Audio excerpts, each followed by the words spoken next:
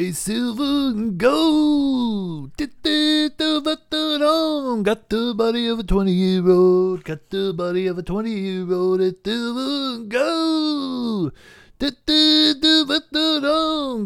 body of a 20-year-old. Got the body of a 20-year-old. I swear to God, somebody brought up that post, which was like 7 years ago. And, I watched it again because it's fucking hilarious. But the only thing about that is that I have been sitting around for about the past, I'd say about a week and a half. And I'll be like cooking in the kitchen or doing something. And I find myself singing, it's silver and gold. Got the body of a 20-year-old. Got the body of a 20-year-old. Or walking around fucking Walmart like humming that or singing it in my head. Yeah, it was a good one because it definitely sticks with you. Nice little jingle there from Sly Stallone, who it's kind of a sad thing that his mother passed away just like maybe a couple weeks ago now. So maybe there was some kind of connection there that Jackie Stallone passed away and that post resurfaced. Anyway, let's get down to it. This is where I should play like our theme song for the show. It would be like I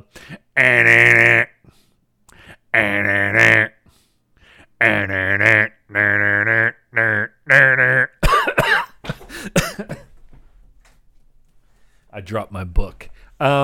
This is Dr. Zom, and just thought that I would hop on and do a little show for the masses, or the 5 people that are the mass.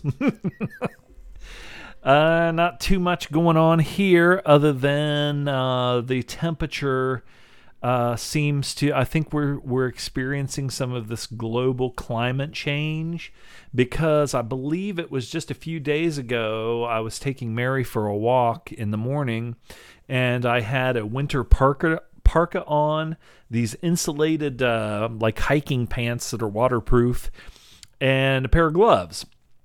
And this morning I just put on a light jacket, and it was really foggy out, and I took her for a walk, and by the time we got back, I was almost like sweating. And it's supposed to be, I think it was 34 degrees when I was wearing my coat. And it's supposed to get up to like 83 degrees today. And it's fucking November.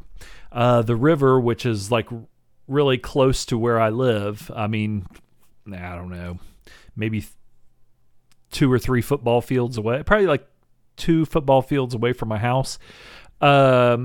You can almost see the bottom of it. And any place where there was, there's like a sandbar or something, I mean, they're huge, which you normally wouldn't even see or know they were even there. We had a pretty nice walk. I saw a squirrel. I thought it was a fucking groundhog. It was so big. I think it was like a big red squirrel or a fox squirrel. Sometimes we call them a fox squirrel, big red one. The red ones are usually the biggest. And it was running and ran up across this pile of like brush, like where they had cut some wood and stacked it up. And I thought, God damn, look at that thing. And it was a fucking squirrel. That's how big it was. And then we saw some deer.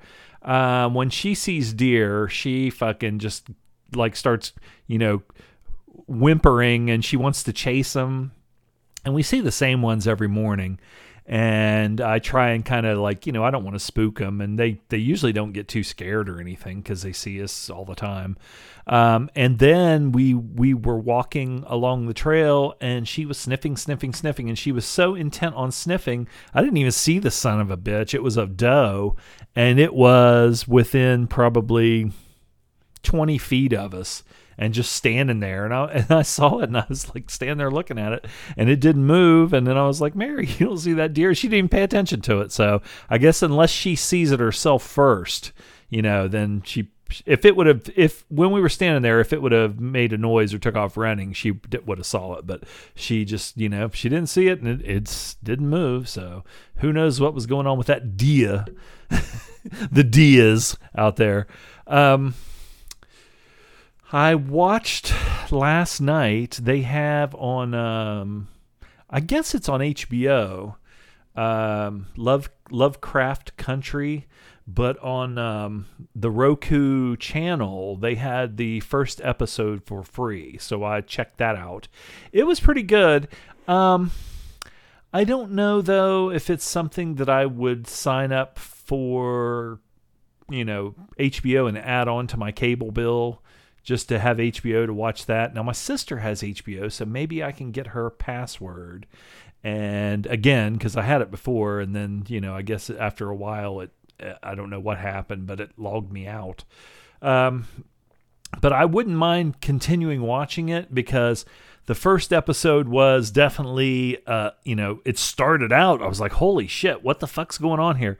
But then it kind of eased back, and it was a slow build. And then toward the end, you started getting into it, and, some action and some stuff going on that you would expect like from a, H.P. Lovecraft. So I'm curious to see where it goes. A lot of times with something like that, I'll get on iTunes and just, buy the whole season. Especially when it goes down, or if it's not too much even to start with. Sometimes the newer shows, they want people to watch it, so they'll put it on to purchase, and it's not that much even to start. So we'll see what happens. Because that one, and again, like I said before, I'm watching Fargo. The Boys just finished up. I'm going to. I got the new episode of Fargo. Just came out, and that's another one where I just bought the season. So as the episodes are released, it comes up on my iTunes, or was it Prime? I can't remember what I got it on. I think it was iTunes, but I haven't watched the new episode yet. But I've been enjoying that one, which I said before. I watched a few things. I don't know how long this episode is going to be because, like I said, I just felt like getting on here. I got some material to stimulate the old conversation with some classic cinema and things like that. And then I found some more old magazines that I kind of wanted to look at. I just hit my glasses on the fucking microphone again. Since it's October, I found a gem on YouTube, and it was the Aztec mummy against the humanoid robot from 1958, which is La Momia Azteca contra el Robot Humano. And it is a... I would always say Hispanic. And then some people on a wrestling group that I belong to, I said something about Hispanic, and they said... you don't say Hispanic anymore. It's Latino, I guess. But I wasn't aware of that. Things change and what people want to be referred to or whatever. I have no problem with that. I was totally oblivious to it. We don't have a big Latin or a Latino population around here. So, I was kind of ignorant about, what is considered, correct form or what they want to call it. Now, I will say this on IMDb, they rate the Aztec mummy against the humanoid robot 2.5. Now, I was going to say, if that's 2.5 out of 5, I could maybe see that. That's 2.5 out of 10. I enjoyed the shit out of this. I thought it was fucking fun as hell, and it was hilarious. It kind of gets into the so bad it's good mode. I don't think it was as bad as like an Ed Wood thing where props and stuff are falling over and things like that. It's just the special effects and stuff are for the time, 1958. And then I didn't even look up where this was made. It was directed by Rafael Portillo. And the writers were Guillermo Calderon and Alfredo Salazar. Let's see if we have any information on this. It reminded me of like a, El Santo or Mil Máscaras type movie. So I was assuming it was made in Mexico, but we'll see. Oh, shit. I just went past the thing there. Dare boy. Trivia. What's going on here? First half of the film is a recap of the Aztec Mummy from 1957 and The Curse of the Mummy from 1957. Curse of the Aztec Mummy. University of California, Los Angeles is mentioned by a scientist. University of Los Angeles. It doesn't really say, but I'm assuming that it was made in Mexico. Lots of references here to pre-Columbian civilization, but that I don't think it was made in Colombia. I don't believe.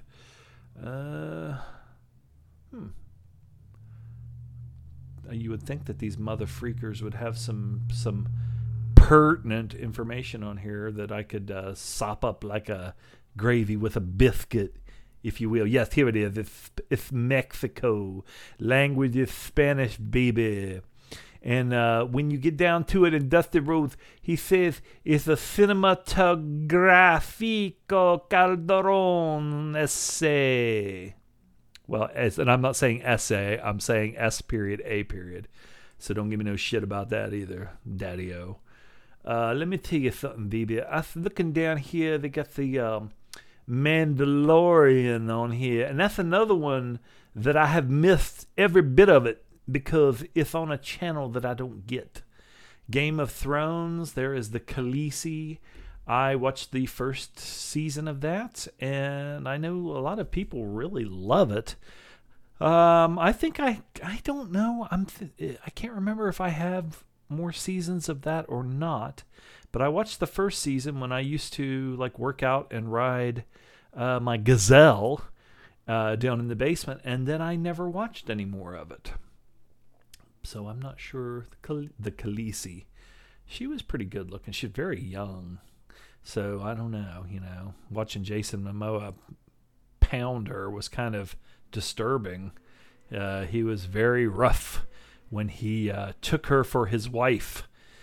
Let's see here. I was watching some stuff about the movie Brian Song from 1971, which was kind of the movie that launched James Caan into the stratosphere. And then right after that, he was, of course, Sonny Corleone in The Godfather. But I remember when this was on TV and how sad it was, even watching it myself, and we watched it several times. It was a made-for-TV movie, and it was very melodramatic. It's a true story. But my glasses keep hitting this son bitch. How the hell can I rectify the situation? Anyway, but I haven't watched it in a long time now, so I don't know how it would come off now. I know they remade it for TV, I think, and with a young, of course, a different cast. They're not going to have James Caan, Billy D. Williams playing Gale Sayers and Brian Piccolo when they're fucking like 70 years old now. That would be kind of weird, especially since Brian Piccolo is dead. Oh, and Gale Sayers just died here like a week ago, I think. But it's about their friendship, and they were two professional football players in the United States, and they played for the Chicago Bears. I think in the movie they're both rookies, and they were the first players in the NFL that were of a different race. And I always hate saying that because they're humans, the human race. But Gale Sayers was African American and Brian Piccolo was Caucasian. And that's how fucked up the world was, or at least, the United States was at that time, that they never had a Caucasian player and an African American player room together in training camp. So they had Brian Piccolo room with Gale Sayers, and they played the same position and everything, but Gale Sayers was like a phenom, the Kansas Comet. He, if you ever watch any video of him playing football for the Bears, I mean, it was just like unbelievable, his moves and everything, and he would just glide along, but he could just cut on a dime and it just make people miss like crazy. But he suffered a really bad he still is, and was one of the greatest running backs of all time, but he got tackled, and the guy hit into the side of his knee, and it wrecked his knee. Now, if it was today, with all the advances that they have made in knee surgery, through, they say a lot of the stuff that they've come up with has come from war, repairing guys that have been hurt in war, but also in pro sports where they have the best, they have so much money invested in these athletes that they, have the best, surgeons and everything to repair these guys. But like another great movie star, Joe Namath, back in the day when you hurt your knee, like say you tore your ACL or NCL or something like that, they would have to cut your leg, wide open, and a lot of times, especially if you were in a position that required, a lot of speed and cutting, making moves on the field and stuff like that, it would almost end your career almost every time, because the surgery was so extreme. But not only that, they weren't that good at doing what they did. Now they do, like a lot of times, like that arthroscopic surgery, so they don't even make an incision. They put like about 4 holes in your leg, and they go in with these like rods, and they do all the surgery without even opening you up, so the recovery time's a lot better. But Gale Sayers, suffered a really horrible knee injury, and then Brian Piccolo, who was his roommate and best friend, helped him rehab that and everything. And like I said, that was his position too, but he was a good football player, but he was nowhere near as good as Gale Sayers, who was just, like I said, a phenom. Brian Piccolo then, he started losing, losing weight, and then he, developed a really bad cough and everything. If you watch the movie, that's one thing that I was bringing this up about is I watched a video where a guy was talking about, what really happened, because in 1971, there was only so much they were going to show or talk about on network TV. So you saw James Caan's character, he develops a cough, and he's sitting on the sidelines, and he's like, like he can't catch his breath, and he's coughing. He's like, I got this hay fever and everything. Well, the whole story was, Brian Piccolo ends up having lung cancer. And it was really sad, because I saw this when I was a little kid. And, of course, I think of James Caan and Billy D. Williams as being those characters. I didn't think of Brian Piccolo as being as young as he was, because James Caan was probably in his 30s when this was made. And then I go back and read, and I see the pictures of the real Brian Piccolo, and he did have a little bit of a receding hairline for as young as he was, but it's probably just genetics. But the guy was only 26 years old when he passed away, which makes it even sadder. But one thing they were saying was, again, they portrayed it that he had lung cancer. And they went in, and he was in the hospital. He was going through these treatments and stuff like that. And then it just progressively got worse. They had to remove like one of his lungs. And, again, he just got worse and worse and worse. But what they were saying in that video was, and my sister had the book that this was based on, which was called I Am Third, that Gale Sayers wrote. And it was, let's see, I Am Third was, God was first, his family was second, and he was third. That's how his philosophy in life or whatever. But what the guy said was, I guess Brian Piccolo, at age 26, he actually had developed cancer in testicular cancer. And then it just spread. It, I guess metastasized or whatever, and started spreading to his organs and got up into his lungs and everything.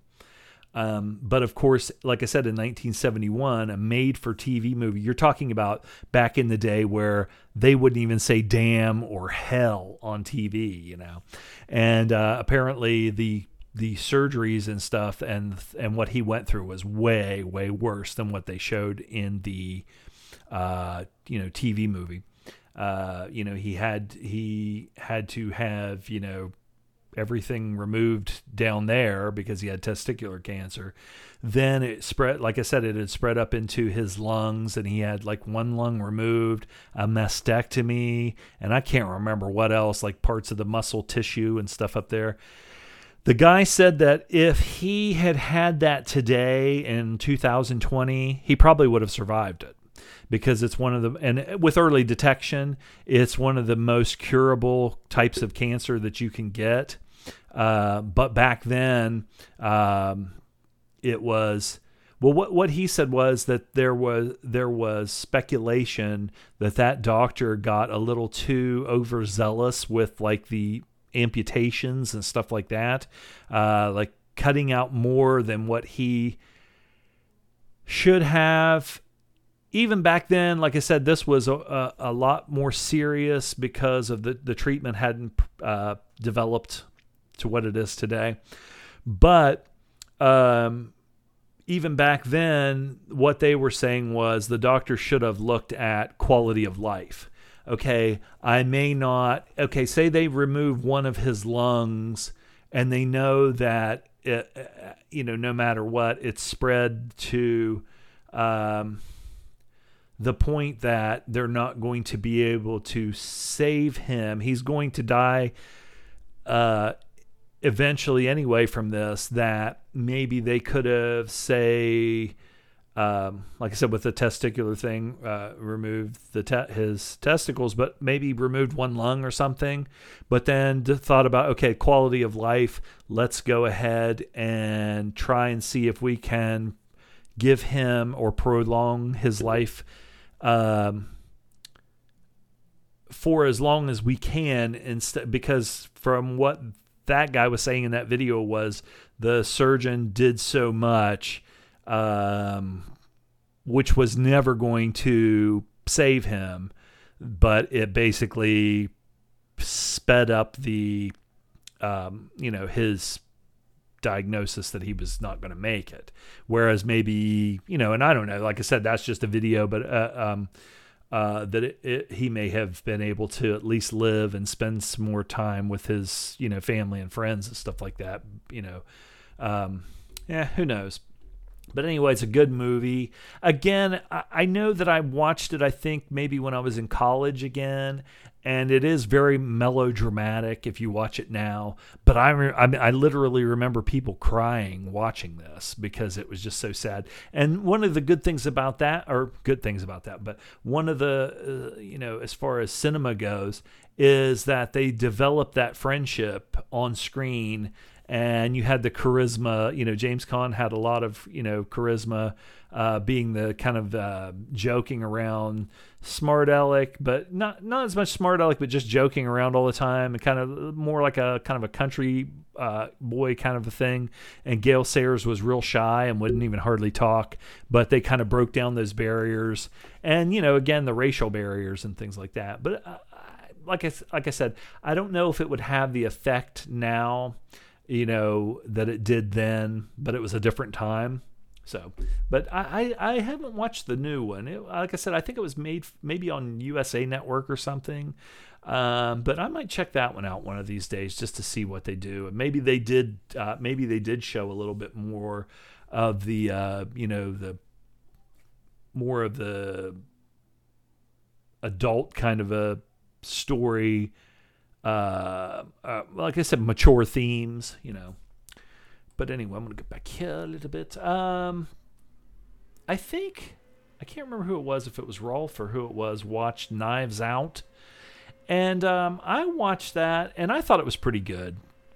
I enjoyed it. And that Ana de Armas, She's definitely now in this movie. She's not portrayed like a sex symbol or anything. They really tone it down, and she's kind of a little bit of a bumbling hero or whatever. The protagonist. But I mean, it's a great cast all the way through, and I know some people, or somebody complained that there was a gimmick that they used. They started out at the beginning of the movie just to set up something that happens, toward the end, kind of a goof kind of a thing.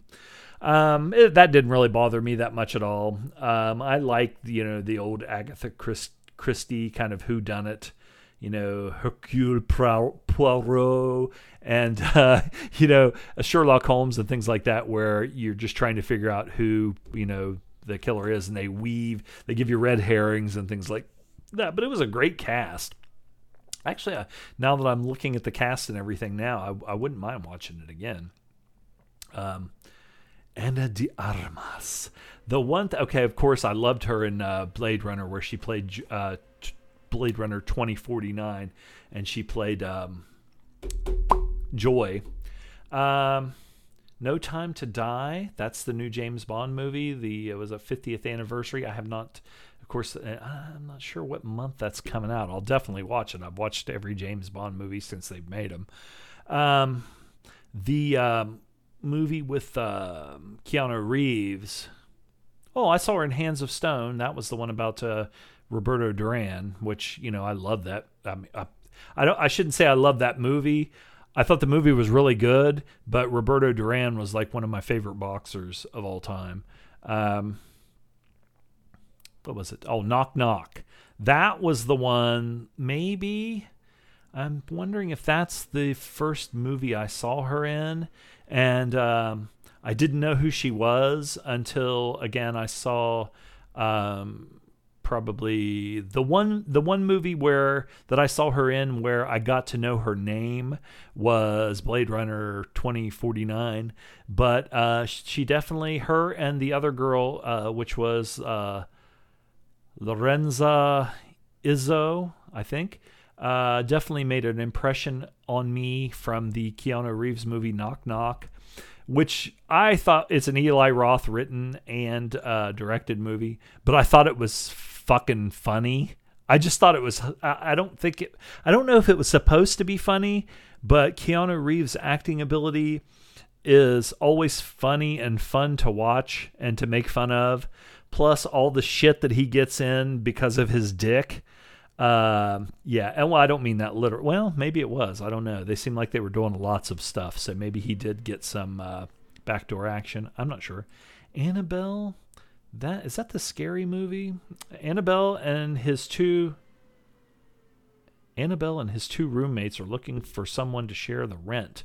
They choose an older gentleman who gain their trust, but soon they discover a strange and disturbing presence. I don't know anything about that. I think that is a Latino movie, because I was thinking it was that scary movie, which I didn't see, that I can't think spawned a bunch of different, horror movies. This was directed by Antonio Trachoras, written and directed by him, and it stars Ana de Armas, Rocio Leon, and Enrique Vien. So I'm not sure. I wouldn't mind checking that out because I find her to be very attractive, and I have not seen her in any foreign language films, or foreign for me, because I do not hablo. Let's see. War Dogs. Was that the one with? Oh, I didn't see that, definitely, because what's his name? I don't know. I don't know if that would be any good. It kind of, to me, it looked like almost like was it God of War? Oh no, Lord of War with I know it's based on a true story, this one, War Dogs, but it has Jonah Hill and Miles Teller, and neither one of them are actors that I seek out. Miles Teller has basically become one of those guys that I wonder why he gets hired so much, because The Drumming movie, whatever the fuck that was. That movie was good, but it wasn't because of him. He gets a lot of work. He's almost like like how I used to think of Shia LaBeouf, where he gets so much work, but I don't find him to be that talented. And I'll talk about another guy or a couple of guys coming up on a movie I watched that I kind of feel the same way about. So I have not seen that, but she's in it, so maybe it's good. Especially there's a group somewhere, and I'm not going to say what it is or who it is, who's in it, or anything like that. But we discuss things like her career. It's very attractive, very nice looking lady, and probably so young that well, hell, it wouldn't matter if I was 25, if I was 30 years old or 25 years old, I still wouldn't be getting her. So who gives a shit? I can still appreciate an attractive woman. Rolf went on a Coen Brothers binge, or still on it, I believe. And so I kind of brought up some of those movies, and he sent in some questions, and I will answer those questions. I have them written down right here, but I just kind of, some of the movies I was looking at, and, like I said, just trying to, get some stuff to talk about. The first one that I have down here is from 2000, Oh Brother, Where Art Thou? Directed by Joel and Ethan Coen. Writers, Homer, of course, The Odyssey, and Ethan Coen. Kind of adapted Homer's The Odyssey, but put it in probably 1930s the American South. So anyway, I really like this movie. It's part musical, but I don't know if I would consider it a musical, but it has a lot of music in it, and the cast is great. And you see some of the Coens mainstays like John Turturro and Tim Blake Nelson, John Goodman, Holly Hunter. Of course, George Clooney has sort of become a Coen Brothers. He's been in a couple of their movies. This is the better one of the two. Of the three, because he was also in the one with Brad Pitt, which also I didn't think too much of. But we'll talk about that in just a little bit, because Rolf was asking me, what ones I liked the best or did, the least and all that. I thought this was pretty hilarious. It's a well-done movie. And I enjoyed the shit out of it. I haven't watched it in a long time, and I'd like to watch it again. I love the music in it. It's almost like Eddie and the Cruisers, where I am a man of constant sorrow. I seen trouble all my days. And you watch the movie and you think it's George Clooney singing it, just like you thought that it was Michael Pare singing, on The Dark Side and Tender Years or whatever from Eddie and the Cruisers. Then you find out that it wasn't them actually singing it. And it's kind of like, even when I see John Cafferty and the Beaver Brown Band singing on The Dark Side, I still, in my head, think of Michael Pare and Eddie and the Cruisers, because I wish they would have done a Milli Vanilli because they, of course, those guys are movie stars. Michael Pare is a good-looking guy and everything, and he did a good job of, pretending to sing, just like George Clooney did in this. They had those big old microphones from the 30s, so, I mean, he's covering up a lot of his mouth when he's singing anyway. But I remember watching this, and even a lady at work, when I told her, she goes, "Oh my God," she goes, "George Clooney," she goes, "I just loved watching him sing. He was just so good, and he could sing so good." And I was like, that wasn't George Clooney. And she kind of had the same reaction I had, which is, like, oh, and then you see the guy and the group that actually did the singing in it, and they sound great. Like I said, it's almost like Milli Vanilli, where, of course, they didn't have the any pretense that it was those guys. People just didn't know. But it's like with Milli Vanilli, all those songs, they were pop songs and dance songs and stuff like that. But all those songs on the radio and everything, they got over. People loved those songs. They loved the music, they loved the arrangement, they loved the voices and everything. So that's one thing when Milli Vanilli got like Grammys and stuff like that. Then they found out that the two guys weren't the ones actually singing. They took the Grammys away, but I was like, in a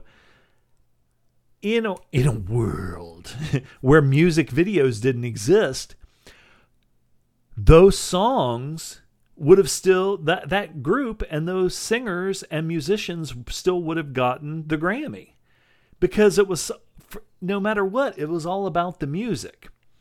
And music videos were all bullshit anyway. They were short films portraying, whatever. Michael Jackson wasn't in a fucking street gang and, going and having dance-offs and stuff like that. And he wasn't a zombie and everything. I know but I mean, he actually did the singing and everything. But what I'm saying is, but I know that there was almost a fraud and a deception that went on there, but when it came down to it, the music, I still listen to their fucking songs. And, some people didn't listen to that kind of music to start with, and they wouldn't like it anyway. But I still think the tunes are catchy. They wouldn't have gotten over just having two guys get up there if they sounded like shit and the music wasn't any good. But like I said, that's kind of how "Oh Brother, Where Art Thou," just with the singing and everything, and the "Go to sleep a little baby." I think that was like Emmylou Harris, and I believe, I can't remember who it was, if it was Roseanne Cash or I don't remember.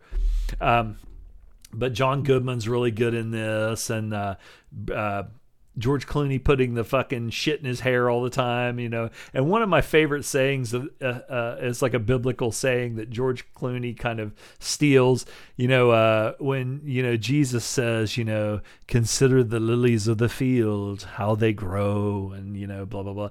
And George Clooney's like, God, consider the lilies of the goddamn field. And, it's just a good movie altogether. Like I said, this is one I would like to go back and watch. I've watched, I enjoy, I shouldn't say I enjoy all their movies so much that I've watched them over and over and over. The good ones I have watched over and over and over. This is one that I watched a bunch of times, but I've kind of put away, and I haven't seen it in a long time, so I would like to check it out, or just watch it again because it's so much fun. I watched I think it's a Netflix original, which they do not have a good track record with me. There's a couple of them that aren't too bad, but so far, most of their stuff that they put out looks like it's, some of it is, when I see the trailer or whatever, I think this looks like it's going to be really good and really interesting. But then the movies end up being like a 5 or a 6 or something like that. But nothing that ever has blown me away. And that's just off the top of my head. I'm sure there's probably a few of them there that were, like the Battle of Buster Scruggs when we're talking about the Coen brothers. I thought that was really good. That was, a series of short stories. But it was still, and there were some that were better than others, but that's one thing I liked about it was, you had, every story kind of had a different feel to it. You might have one that was really fucking hilarious and funny, but then you have one that, is a lot darker and, whatever. And, just different feels for each one. So I appreciated that. This was called The Devil All the Time from 2020. It's a rated R movie. Woo. Written and directed by Antonio Campos. And the screenplay was by Antonio Campos. And it stars Donald Ray Pollock, Bill Skarsgård, Tom Holland. What's the other guy's name? Batman, the new Batman. Sebastian Stan, who played Bucky in the Marvel Comics movies. Jason Clarke is a good one, a good actor. What the hell's that bastard's name? Robert Pattinson. There's a bunch of people in it. I have had this recommended to me, and I have read rave reviews on it on IMDb.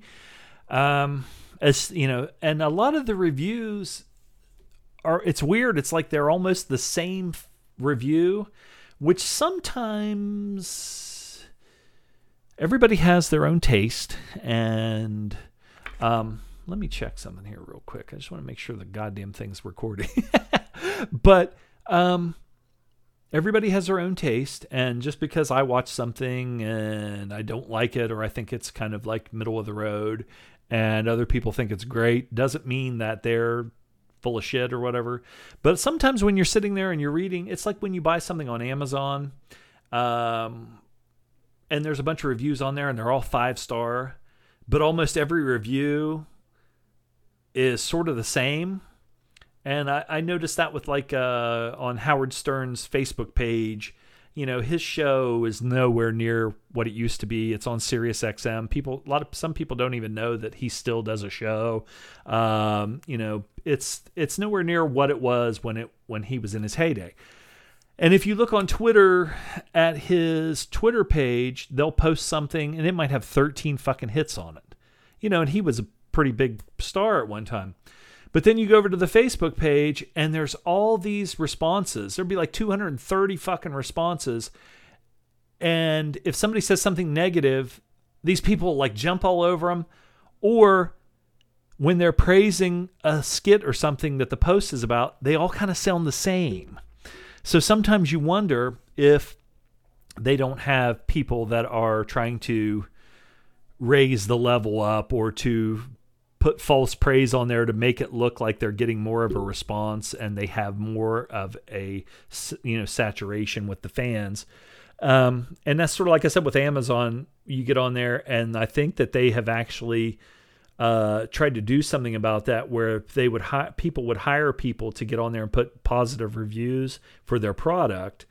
And now, you know, it'll put on there whether you are a confirmed buyer of that product or if you're not. So they're trying to kind of give people a little insight, you know, whether it's just if it's fake or if it's real. Now this movie, it didn't work for me. I thought it could be way better. And I did hear some other people say this, if they would have done this like True Detective, where they had like a 5 or a 6 or 7 or 8 or whatever, how many episode short series for cable or something.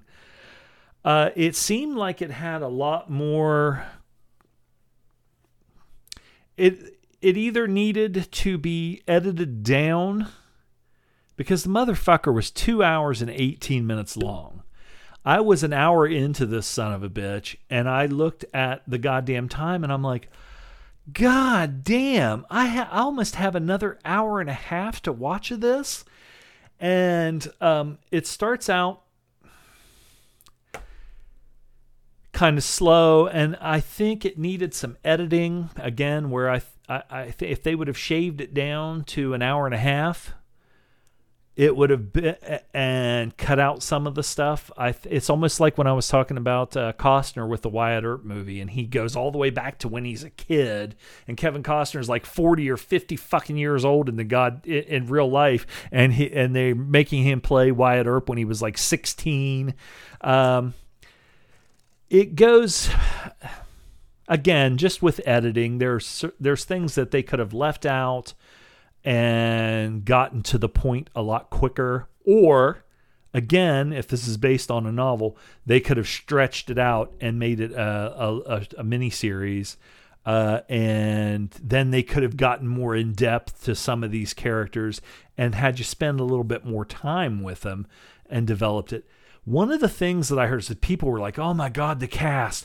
This is even the people that put it down said the cast is so great. Man, what a fucking cast. But they blew it. You know, they were saying some of the things that I said about why they didn't think it was as good. But the cast was so fucking good. And Tom Holland really proved his chops. And Robert Pattinson, oh my God, he was so fucking good. He was just outstanding and everything. And I just didn't get it. I mean, I don't know, you know. I don't think either one of those guys, in the things that I've seen him in, neither one of them have blown me away to where I was like, you know, jacking off, like, oh my God. And again, that's like that fucking other fucker that was, I was just Miles Teller or Shia LaBeouf before them. I don't know. I don't know if these guys, I mean, you look at Keanu Reeves. Okay. I will say about Keanu Reeves, he has a certain charisma about him, even though he can't act for shit. He's had to work his ass off to, kind of get out of the surfer boy, whoa, kind of a thing. But I can watch a Keanu Reeves movie, like John Wick, where he, like a good action movie like that. And I've seen him in some other stuff. That movie Siberia, was it The Siberian or Siberia or something like that? It wasn't like one of his bigger hits or whatever. I think it went straight to DVD. But he's not horrible. He has a certain presence and everything. These guys, it's like, now this Pattison, I saw him in that Rover movie with Guy Pearce, and he played kind of a dim-witted guy, and he wasn't bad. That was one of the better things I've seen him in, but he was kind of playing like I said, kind of a dim-witted American, redneck guy. In this, he kind of puts on a, redneck. He's a redneck preacher. It wasn't that he was bad. Again, I just think that the movie was just not done well. The costumes and when they, the locations and everything were good. Even with Tom Holland, I don't think he did a bad job. I just don't see where people were like, oh my God, they were so great. Oh my God, both of them were so fucking good. They, it's just outstanding. They really showed, they really spread their wings and all this and that. I just didn't see that at all. Again, I just think that the script and the need for it to be either edited down or expanded and made, like I said, a miniseries, that it just was not done well. And if it would have been an hour and a half movie with this same content, use all the same scenes but cut stuff out, I probably would have rated it better. Maybe like a mid 6.5 or something like that. But because it was so fucking long and there were parts in it where it just, I was getting fucking bored. And again, that might be something where I was kind of a captive audience. And once I started, I was like, okay, I want to watch the whole thing. But I was literally like, come fucking on, which that drug it down to just an average to maybe below average movie. Then this is just a pet peeve. This didn't have as much to do with why I didn't think it was that good. But at the beginning, they have a lot of narration in it, and that's one of those things where if you have to narrate, But the guy at the beginning, and I read that the author of this actually lived in this Knockemstiff, Ohio, which is right beside Meade, Ohio. And they showed a map at the beginning, and they have the map in West Virginia at this one point, and they scan across over to this Meade, Ohio, and then they show that Knockemstiff. Well, apparently Knockemstiff is a real place, and Meade, Ohio is a real place. And I live in fucking West Virginia, and where they showed on the map where they started, I know where that place is. The guy said, now, of course, this movie starts back in, say, the 50s. And he said from this place in West Virginia, which was called Coal Creek, and there isn't a Coal Creek. But again, they showed the map, and they showed where it was or whatever, supposed to be. They said it took 10 hours to drive from there to Meade, Ohio. And again, number one, as I said on Facebook, I lived right on the Ohio River in West Virginia, right across from Ohio for 18 years of my life. Then where I live now is only like 100 miles from there. But if you take the southernmost point of West Virginia, which is one of the furthest places away from this Meade, Ohio. Now, I know we have the interstate system and, highway system now and everything, but it would still only take you like 3 hours to go from the furthest place to Meade, Ohio.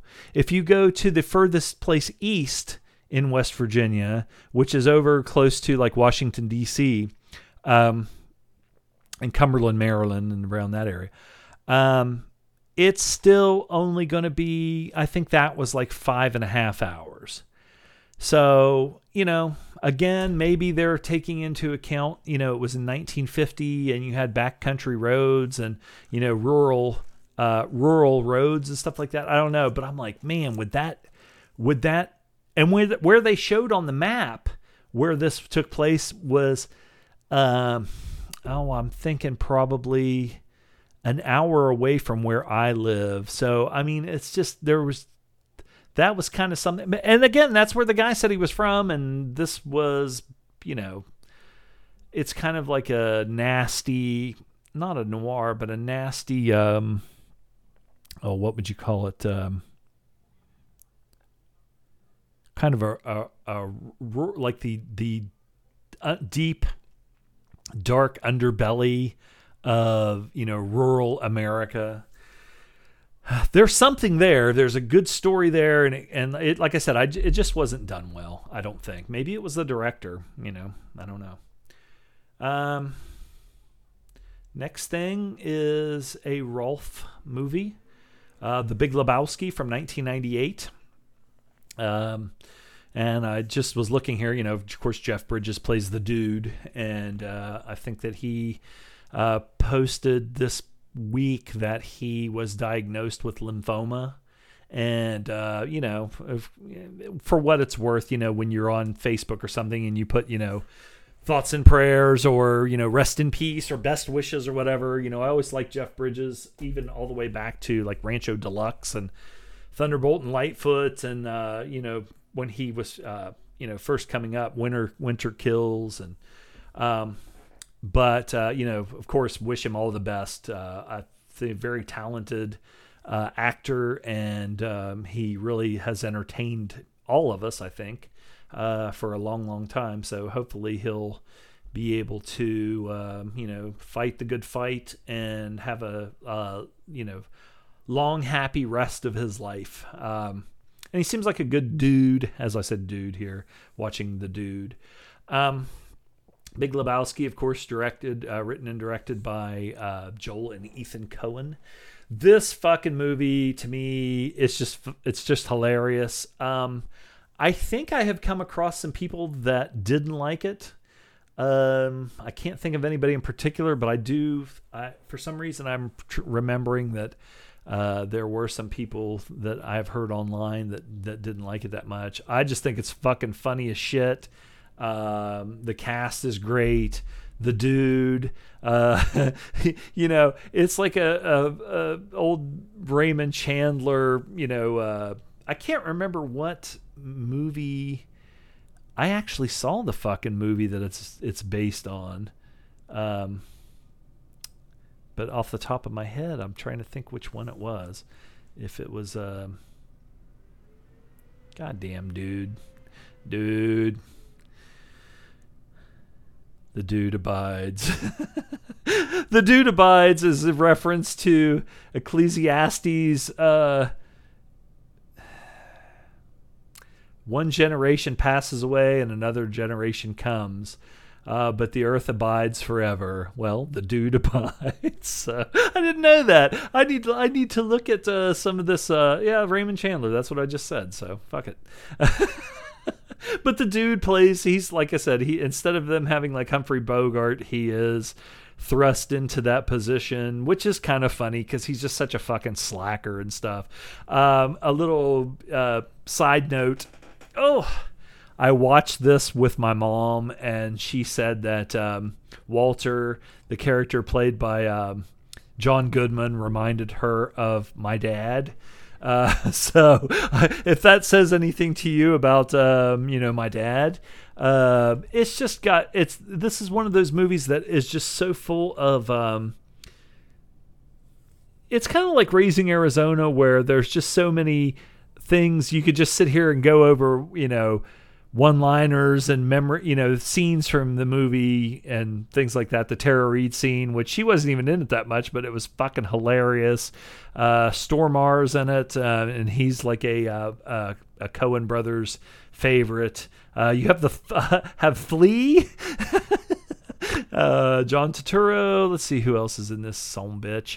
Of course, great Philip Seymour Hoffman, Steve Buscemi, Julianne Moore. I mean, it's just a good movie. I love it. I've watched it a million times. I've actually thought about going to Dude Fest or whatever the fuck it is, Lebowski Fest, which I think would be funny now with COVID.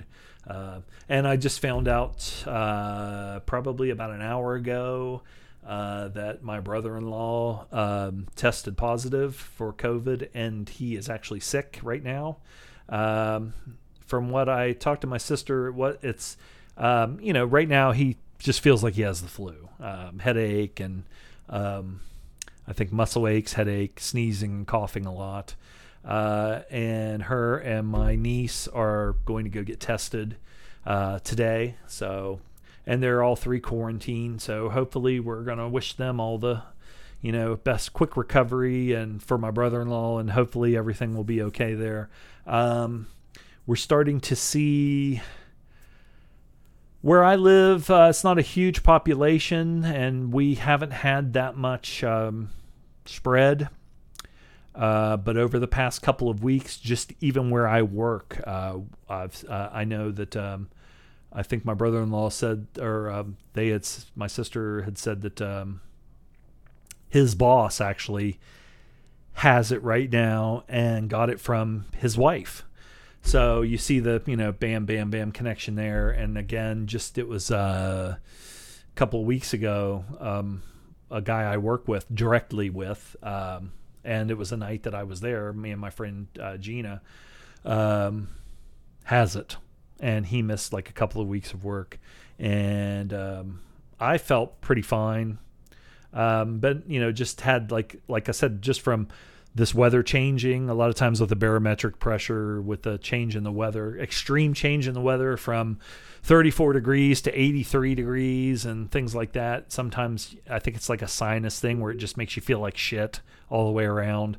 I had felt like that for a couple of days right after that. And I didn't go get tested, number one, because the lady that I work with, that's my friend, she went and got tested with a quick test, and it tested negative. And then because it's not as reliable, if you test negative with that one, they give you the more extensive test, which it takes a while for it to come back. And both of hers came back negative, and we sat right beside each other. So, I just thought, okay, I went 2 weeks and I felt pretty good. Now today, I feel pretty good now. Last night, like I said, I think it's that change in the weather. But once I took Mary for a walk and came back and, kind of took a little rest and got something to eat, I feel pretty good. So I think I should be okay there. The next thing I watched, but what I was going to say was, just this with the Lebowski Fest where everybody gets together. We went, to Horror Hound or, Pensacon, which our friend Mike Ensley does down in Pensacola, Florida, every year. I know that he posted a thing about that here recently. And the wrestling conventions and stuff that Loaf and I used to go to, a lot of that stuff has really, whether it's comic book conventions or concerts or whatever, this COVID thing has really, or sports has really affected everything. I still have, I'll go to the store, in the morning, wear my mask and everything. And, but I'm pretty much quarantined and still, so I'm not around that many people. I'm not around hardly anybody except Mary. And, and then like maybe once every couple of weeks, just go into work. And then, like I said, try and be careful there. 6 feet apart, wear mask and everything. But it kind of sucks, because you see things like that look like they're a lot of fun, where they'll have it like at a bowling alley. I think Jeff Bridges has actually showed up, and some of the people that were in the movie have showed up, and people dress up like the characters from the movie. And to me, it's just all, fun to go to things like that. The next movie I watched, it is on Prime. When I saw the trailer for it, I thought, maybe I'll check this out. But then I wanted to wait. And I just saw that it showed up on Prime, and it's Force of Nature from 2020. And this stars Mel Gibson and Emile Hirsch and the skinny girl, which her name is Kate Bosworth. And I say the skinny girl, I'm not fat shaming or body shaming or whatever. I just remember when she first started out and she was in the lady. Some people would say that was, bad to say. The Woman surfer movie with Michelle Rodriguez, I think. She looked really good, and then she just got really scary thin. Almost like Jennifer Connelly kind of got like that too. And you kind of wonder what's going on there. Is it some kind of body dysmorphia thing, or who knows? Maybe what they're going through. Again, we have so much stuff about body shaming and stuff like that you don't want to say too much. Even if you're just more concerned, or you think maybe they're not healthy or there's something going on. But anyway, I know there were several people that said they wouldn't watch this movie, don't want to watch it. Number one, Mel Gibson and also Emile Hirsch. I'm not as sure what's going on with Emile Hirsch. So it's I plead the fifth because I don't remember what he did that people are kind of disgusted with him. Let me look it up. Give us something to talk about. Like here it goes. Google. Emile Hirsch. I'm trying to think what movies. The Matthew McConaughey chicken leg dick movie. He was pretty good in that. And that one Alpha Dog, that movie wasn't a bad movie. It's just that I found all the people in it were just annoying fucking douchebags. People that I would really just despise even fucking being around, which I guess it's based on a true story, so they probably were. Let me think. Let's see what's going on here. Assault conviction. Hirsch was charged with aggravated assault after attacking and choking Paramount Pictures executive Danielle Bernfield in 2015 at a Tao nightclub in Park City, Utah. The assault may have been caused by tainted stimulants, which Hirsch consumed while extremely inebriated. As after the event, he did not remember what had happened.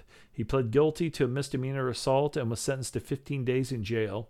He was also fined $4,750 and received 90 days of probation. In order to undergo 50 hours of community service, Hirsch entered a rehab facility following the assault. So, yeah, that's not good. Man, I know when I'm on here, all I talk about is probably my pains and being sick and stuff, but my shoulder and from my right shoulder, my collarbone into my neck and my trapezius and everything has been kind of fucked up, and it's just been bugging me. And I don't know if it was from riding that motorcycle the other day for so long or what. Sometimes that where the throttle is your right hand, so you pretty much have to keep your right hand on that handlebar. And it's just like using the mouse all the time. When I use the mouse too much on just like a desktop computer, that muscle in my neck, that trapezius, will get real tight.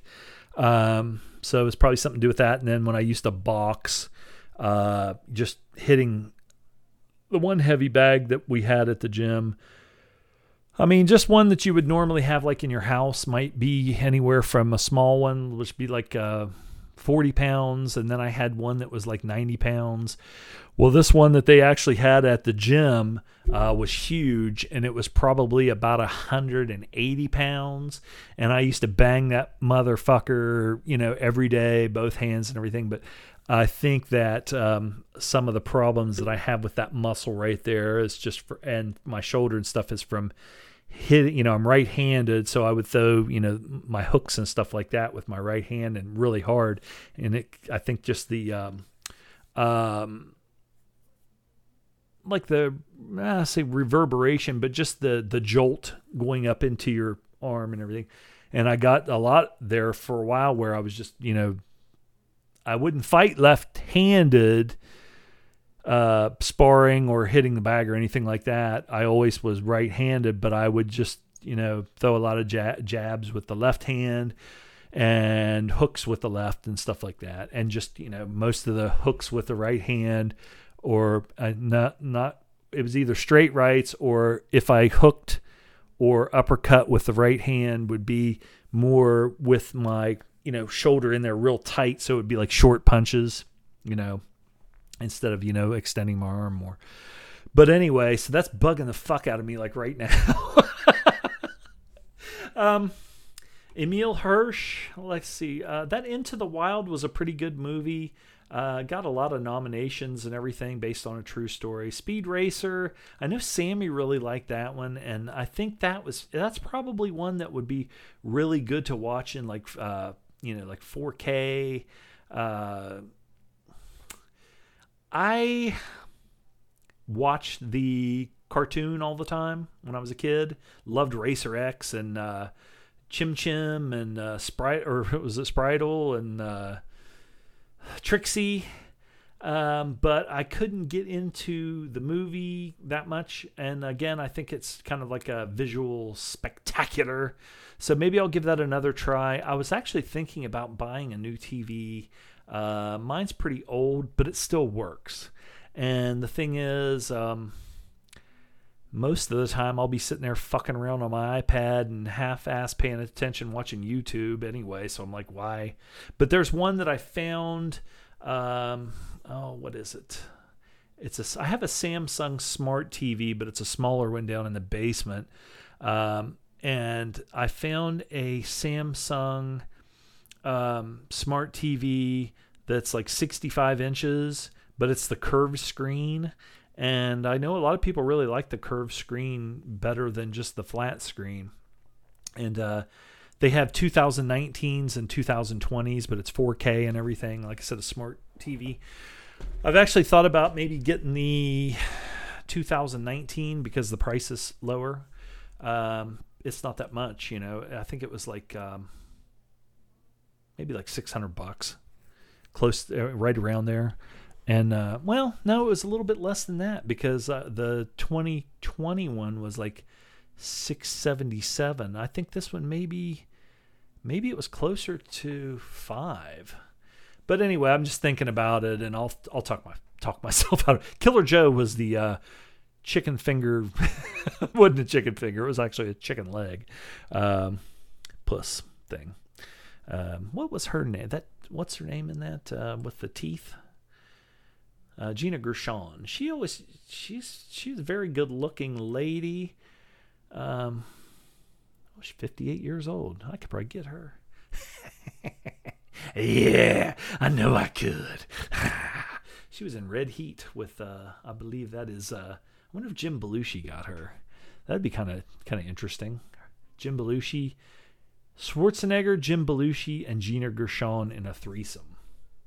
Little DP action there, of course. That's one thing I was thinking is I think Rolf and some of the others that enjoy the porn reviews. Since I started the show back up, I was thinking, maybe I need to do some porn reviews. But and you know what the thing about that is, on several of the free, of course, streaming sites, they have full length fucking hour and a half, the old movies from like the 70s or the 80s or whatever, where it wasn't just, scenes. It was like a full length movie and everything. So maybe I will review some. I'm trying to think if I've watched anything lately that had anything like that. I'll think about it as we're going along here. Let's see. What else was this douchebag in? That's one thing. When you're talking about, okay, I'm totally against men hitting women. I've had this conversation a couple times with some friends where I would actually say, I was just brought up that you don't hit women. And then of course somebody will chime in, well, I remember one time this girl hit so-and-so and he hauled off and hit her back and he said, you're going to fight like a man, you're going to get hit like a man or whatever. And I'm like, I don't know, man. I can subdue a woman with my, if I had to, or if it was like you're getting attacked, like you have to fight back, I could subdue somebody without punching them, by putting them in some kind of a fucking hold or whatever, get them down on the ground, put them in a hold, where, I'm big enough that I could do that. But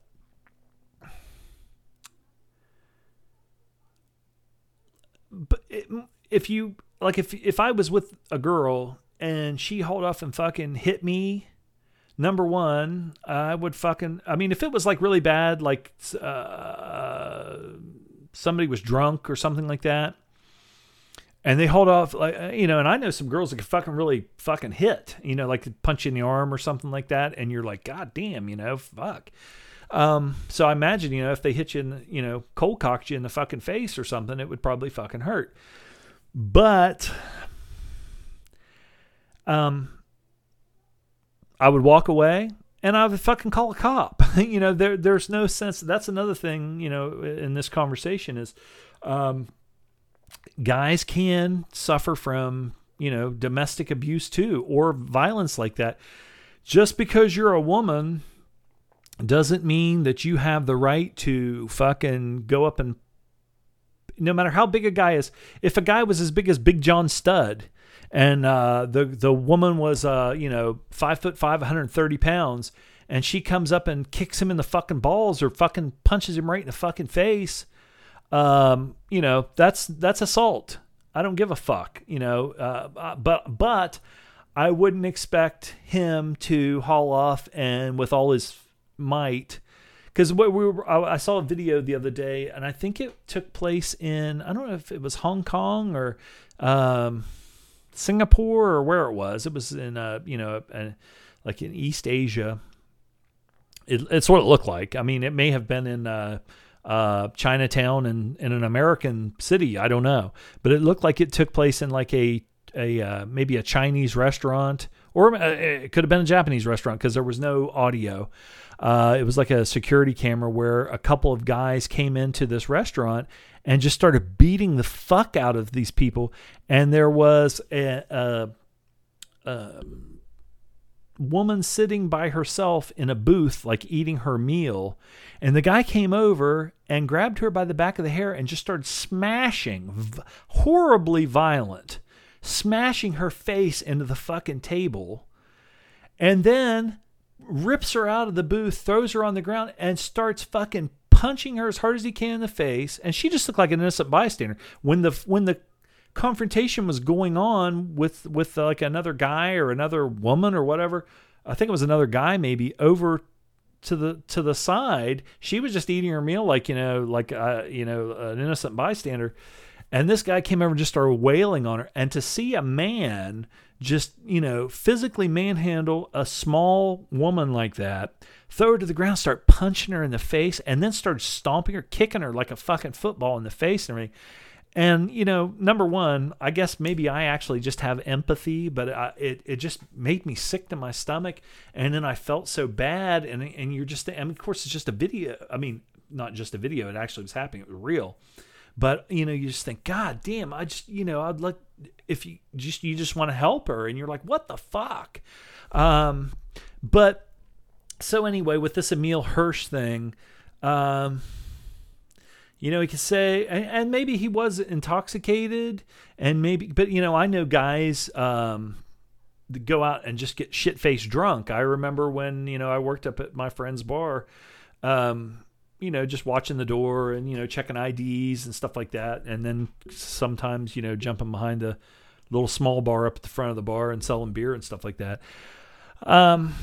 You know, I remember one time a guy and a girl were getting in an argument off to the side of the building in the parking lot. And of course we're standing over there and we're just like, you know, what the fuck's going on? And kind of, there was a group of people and we walked over there and they're just yelling at each other, you know, and I don't know what was going on. It was like a, you know, boyfriend, girlfriend thing, but it's kind of like a domestic thing. And they're yelling at each other and we're like, Jesus fucking Christ, you know. But the guy hauls off out of the blue, you know, you didn't even expect it. And he was kind of a tall, skinny guy. And this girl looked like, you know, maybe like a little cheerleader girl or something like that. And he just hauled off from a haymaker and fucking just knocked the shit out of her, knocked her out. And when she fell, there was like those concrete parking, like the thing that you pull your car up to in a parking space, but it's like, you know, concrete thing there, a barrier little thing. And she came, I mean, within an inch of fucking hitting that. And if she would have hit the corner of that with her head, it could have killed her. The punch alone could have killed her. This fucking coward motherfucker, we go down there and we're going to beat his ass, and he takes off fucking running. And, you know, before we even got close, he was halfway down the block. And then we're like, you know, of course, yelling, you know, telling him to come back because we were going to beat his ass, and he wouldn't come back and everything. And then the cops came and everything. We told him, we knew who it was and everything. But to me, that's just, you know, you're just a piece of shit. You're just a fucking gutless fucking piece of shit. I don't care if that girl, if you caught her sucking some guy's dick, Jim Belushi and Arnold Schwarzenegger were fucking double penetrating her or whatever, and you walk in on it, you don't have the, you know, you just leave. And if it's something that bad, you just fucking leave. She's not for you.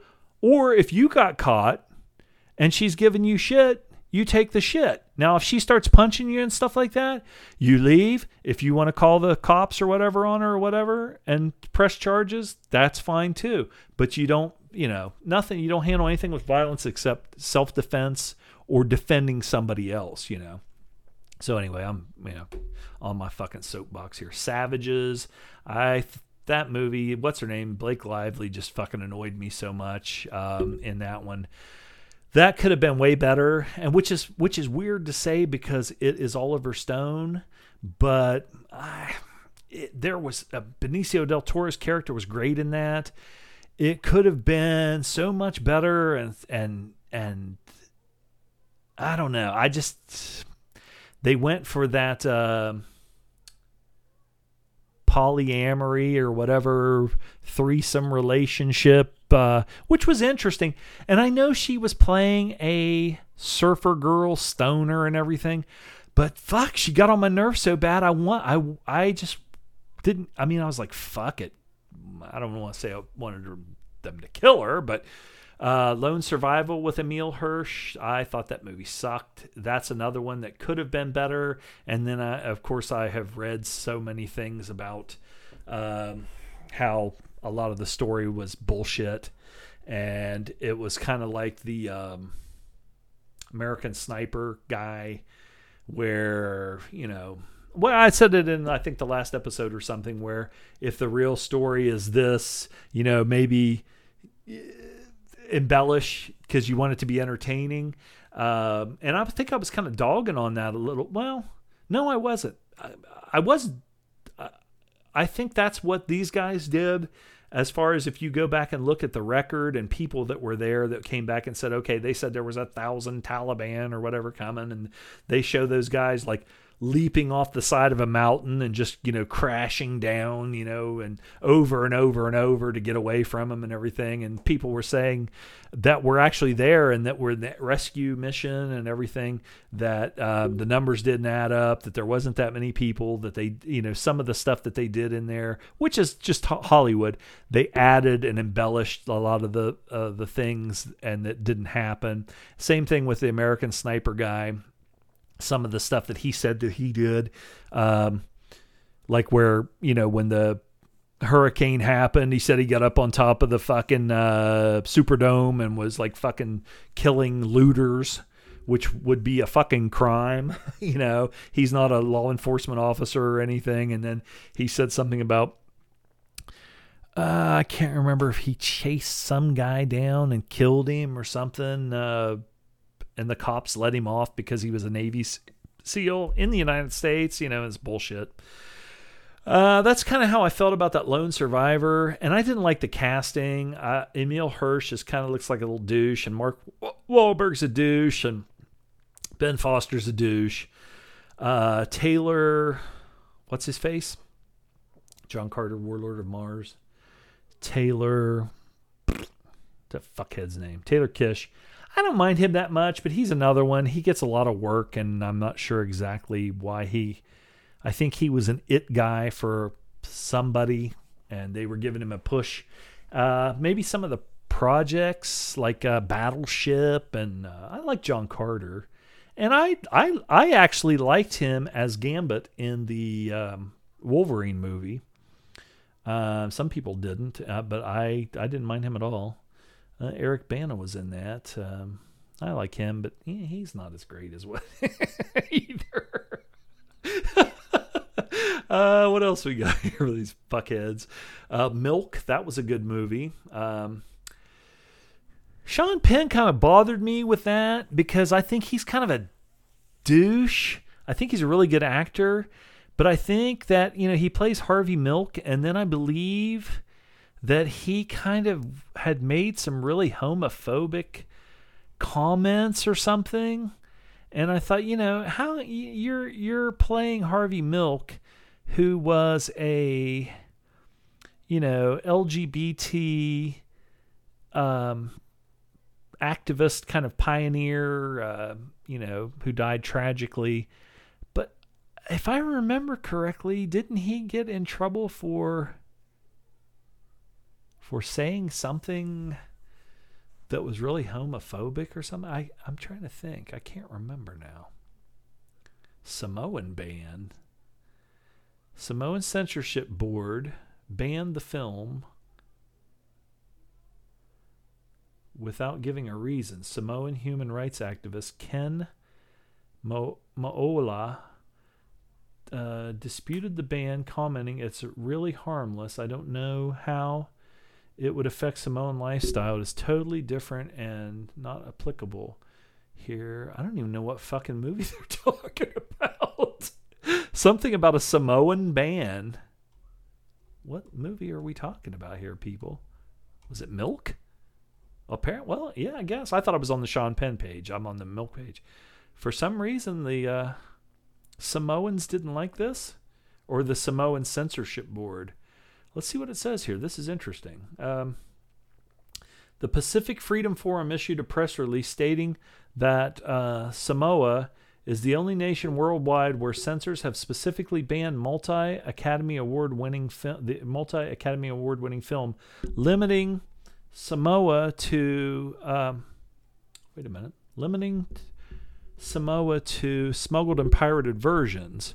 American Samoan Monica Miller, the forum co-chair, stated, "Observers are left to wonder at the censorship standards being applied in a country where Fa'afafina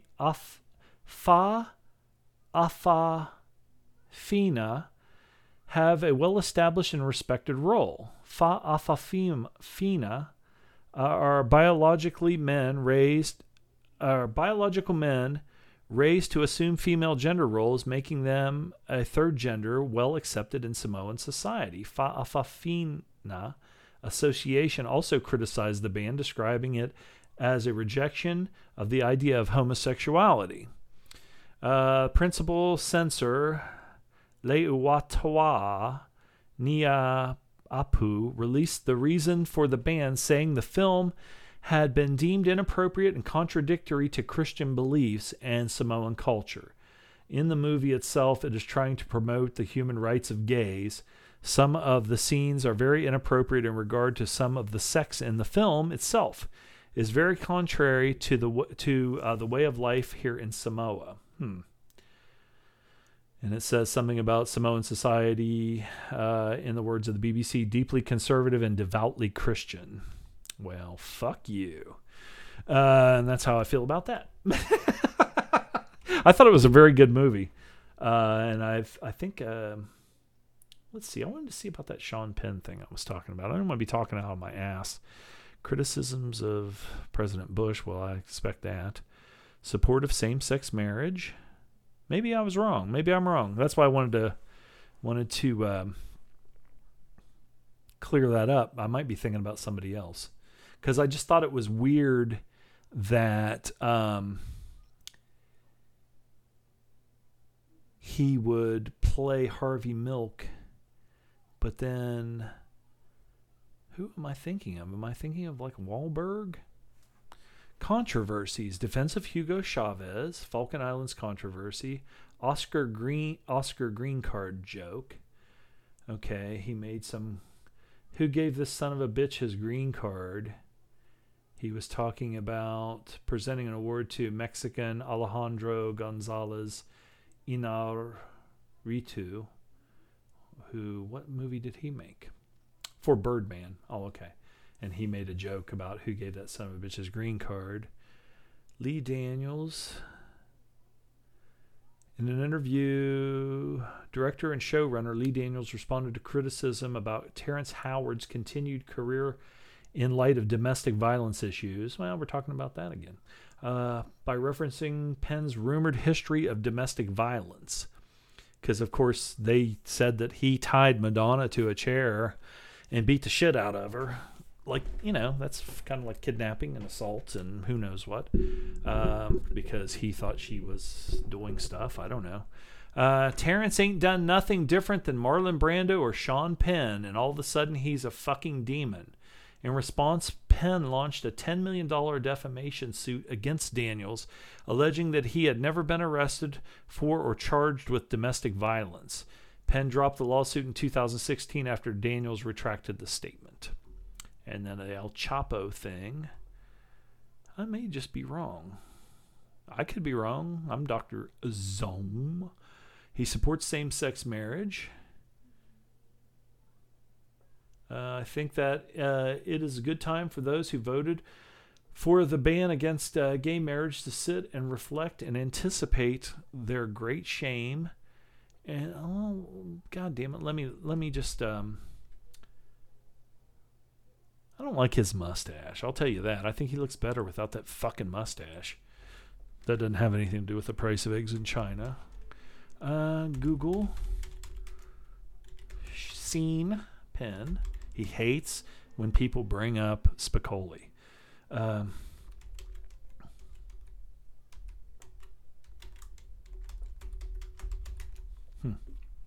Sean Penn's son hurls racist homophobic slurs at paparazzo.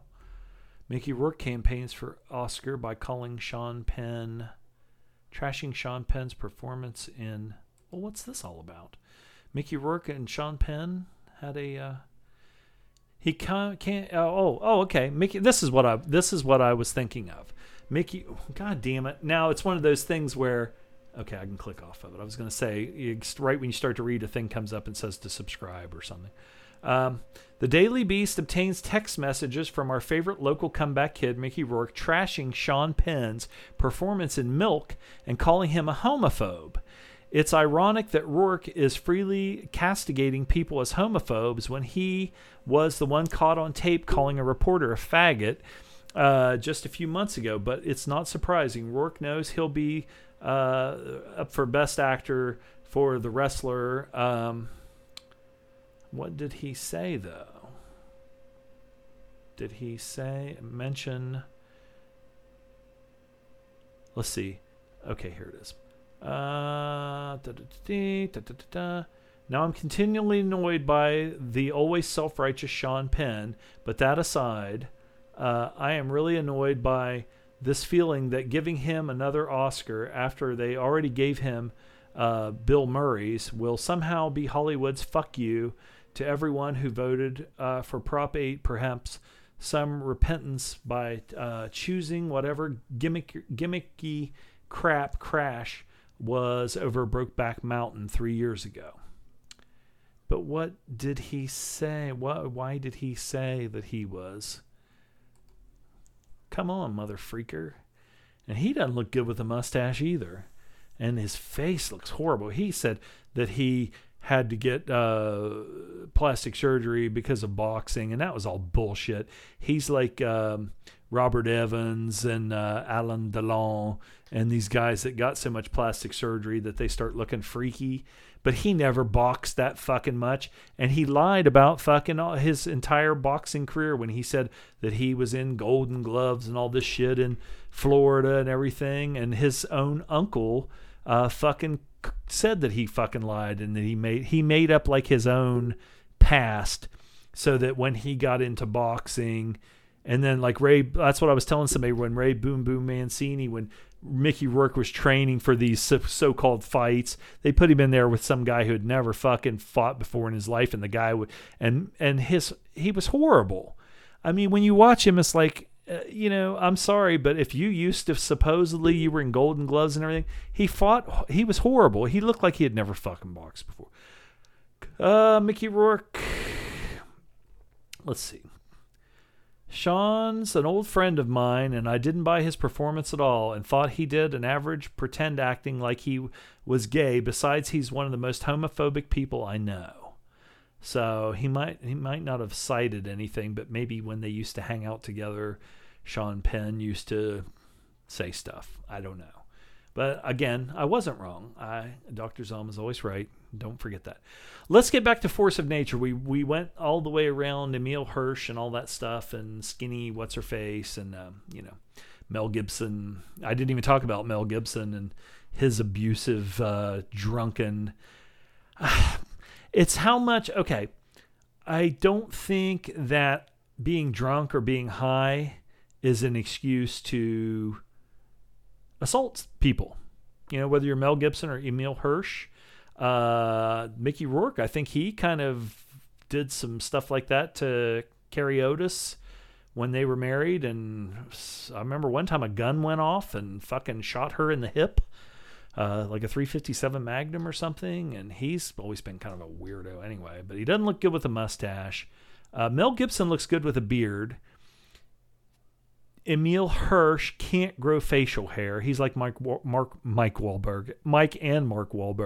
They can't grow facial hair, even though they're grown fucking men now.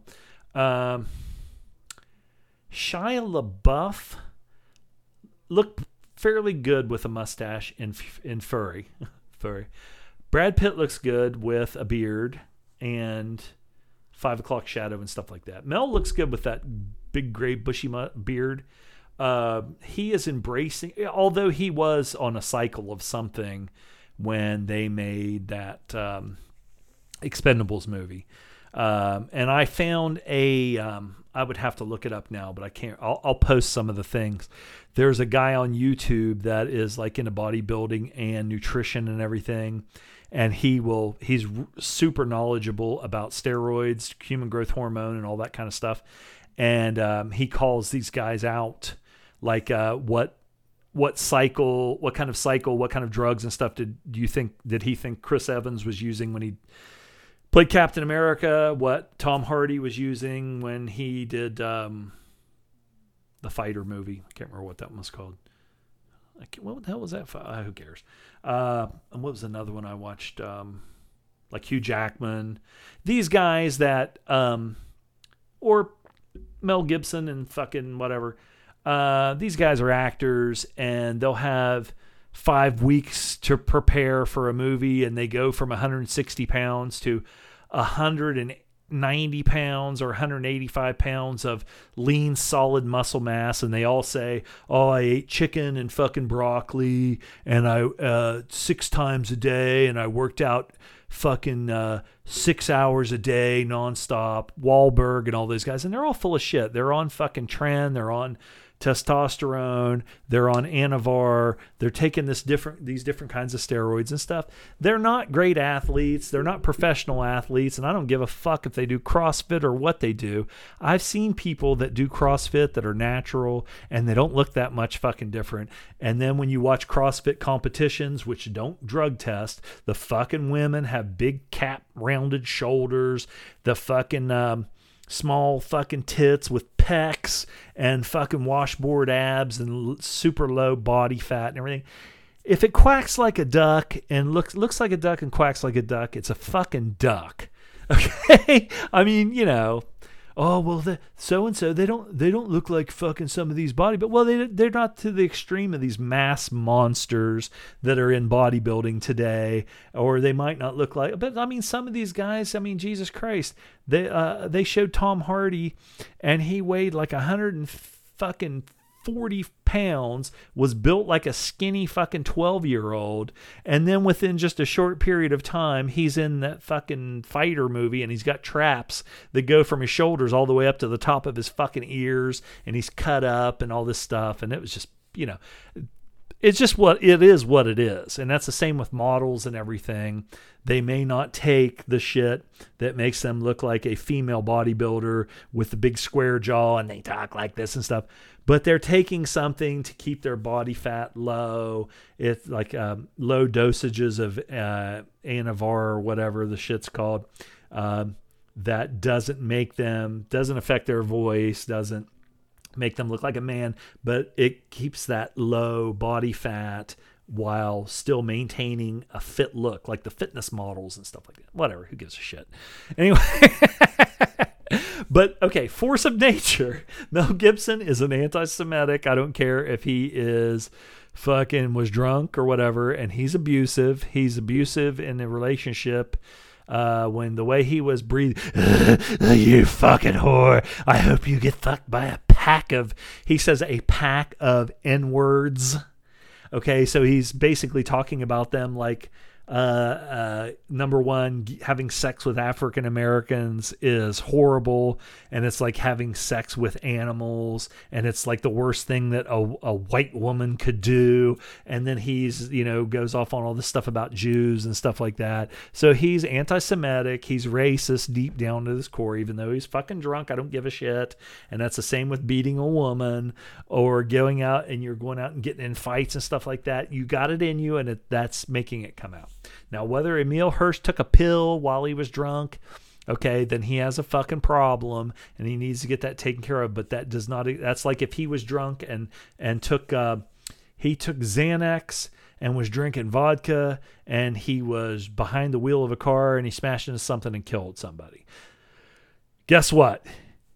Just because you're fucking drunk and just because you're high doesn't let you off the hook. That makes it even worse. Because you're drunk, and you're fucking high, you shouldn't be behind the wheel of a car, and you shouldn't be out fucking getting that goddamn fucking fucked up to where you can't remember anything. Oh, well, whatever he took, it must have been tainted. Well, it might not have been tainted. He probably took something and fucking, while he was drunk, and whatever medication you take, if you take it with alcohol, it fucking increases the potency of it, like if you take somas, muscle relaxers, or if you take painkillers, or you take something that's a benzo whatever, and you drink with it, it just increases the fucking, So anyway, he's fucking full of shit. I will say this, hope he gets his act together. Hope he did go into rehab and got off of all the shit and turns his life around and doesn't do anything. Same with Mel Gibson. I think he's very talented. I like watching his movies. I like his kind of craziness and his charisma, and he's got a good look and everything, and I think he's a pretty good actor. He has entertained me a lot. I hope that he gets his shit together and forgets all that bullshit fucking religious crap that his dad put in his head, and that Nazi fucking white supremacist kind of crap, and ditches all the racism, and then well, he was in that movie with Danny Glover, fucking, and he's an African American, and maybe their friends were, it's like, oh, some of my best friends are gay, some of my best friends are fucking black, so I go out and say the N word, or I say, the F, whatever, about, homosexuals and stuff like that. It doesn't give you the right to, and yeah, Trump might have Jared Kushner might be Jewish, and he might have so-and-so who's African American, or these women that are on his thing, but he treats other women like shit. He talks about them like shit, and he talks about other people and blah, blah, blah, blah, blah. So I'm off my soapbox. Force of Nature sucked. I'm glad I waited. It wasn't very good at all. It had some really stupid shit in it. It could have been really good. Could have been a good siege movie. But it was just bad, a shitty script, and it was just done poorly. Mel was probably the best part of it. It was just done. I don't recommend it. You can watch it if you want. Kind of like I don't know if I would say it was like a shitty Bruce Willis straight to DVD movie, because I think it was better than that, because a lot of those, Bruce Willis isn't even in it that much, and he just doesn't give a fuck. He's not a good actor anyway, and he just doesn't give a fuck anymore, and it shows in everything that he's in. He's just collecting a paycheck. He's a shithead. The only good things he's been in lately have been those M. Night Shyamalan superhero movies. Those were pretty good, and that was quality, quality product. Again, Mel, the movie that he made where he was the dad, that was a motorcycle guy that was a tattoo artist and everything, and his daughter had gotten in trouble with drugs and stuff like that. I thought that was fairly entertaining and not a bad movie. And some of the other stuff I've seen, Dragged Across Concrete, I thought he was good in that, and I thought that was a pretty good movie. This sucked. This just really sucked. I was really super disappointed, because he usually comes through and doesn't just make shit, except for The Beaver and some of those comedy ones. But if you're with a chick and you have a girlfriend or your wife or whatever, the one where he could read women's minds and stuff, that's something that's, it's a cute little movie. I don't know. That's where I saw it. I saw it with a girl I used to go out with, woman. The Man Who Wasn't There. It's another Rolf movie from 2001 with Billy Bob Thornton. Joel and Ethan Coen both, wrote and directed that. Frances McDormand is another Coen brothers favorite. James Gandolfini is in this. Scarlett is in this. I saw it one time when it first came out, and I haven't seen it since. And the thing about Coen brothers movies, I have found a lot of times myself, is the first time I watch it, sometimes I've had this happen several times where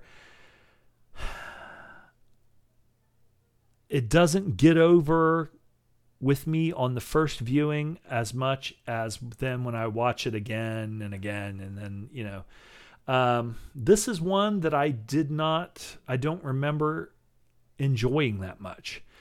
But I think coming off of other movies that they did, like Raising Arizona, that were really funny, I expected something like that. But then when I watched this, it was different, and it was dark and brooding, and, it was black and white. Doesn't have anything to do with it, but it was shot in black and white.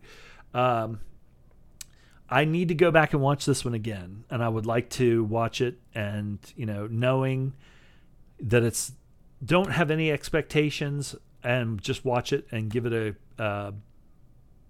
another look now as opposed to in 2001 or whatever. So I'm going to go back and take a look at this one again. Maybe I'll rent it or see if it's on Prime or something. I think somebody said that they thought this was Billy Bob's best role. I know that Sling Blade, that's kind of of course he's playing the part, and he's not, I don't want to say simple-minded. He's not mentally challenged or anything like that. So he did a good job. But then it's like the,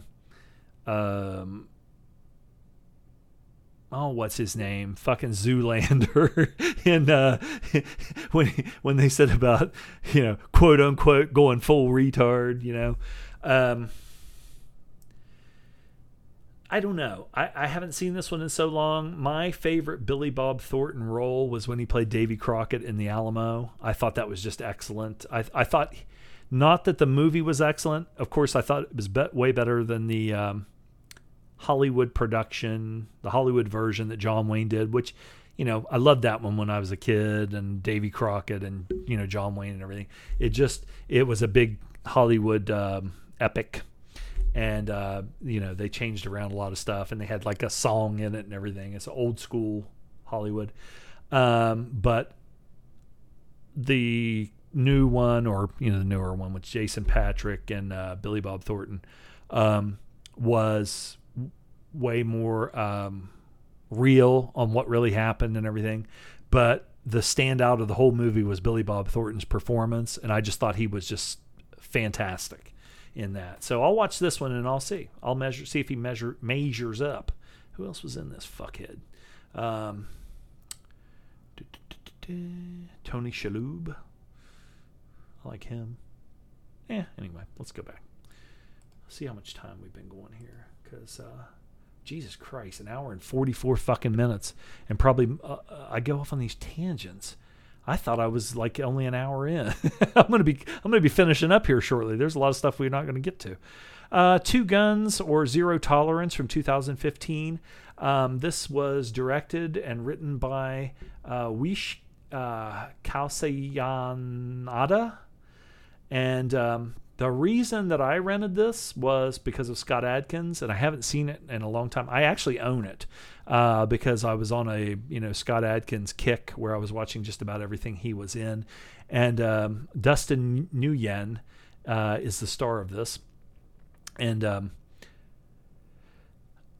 the thing about this one is Scott Adkins. If I remember correctly, Scott Adkins is.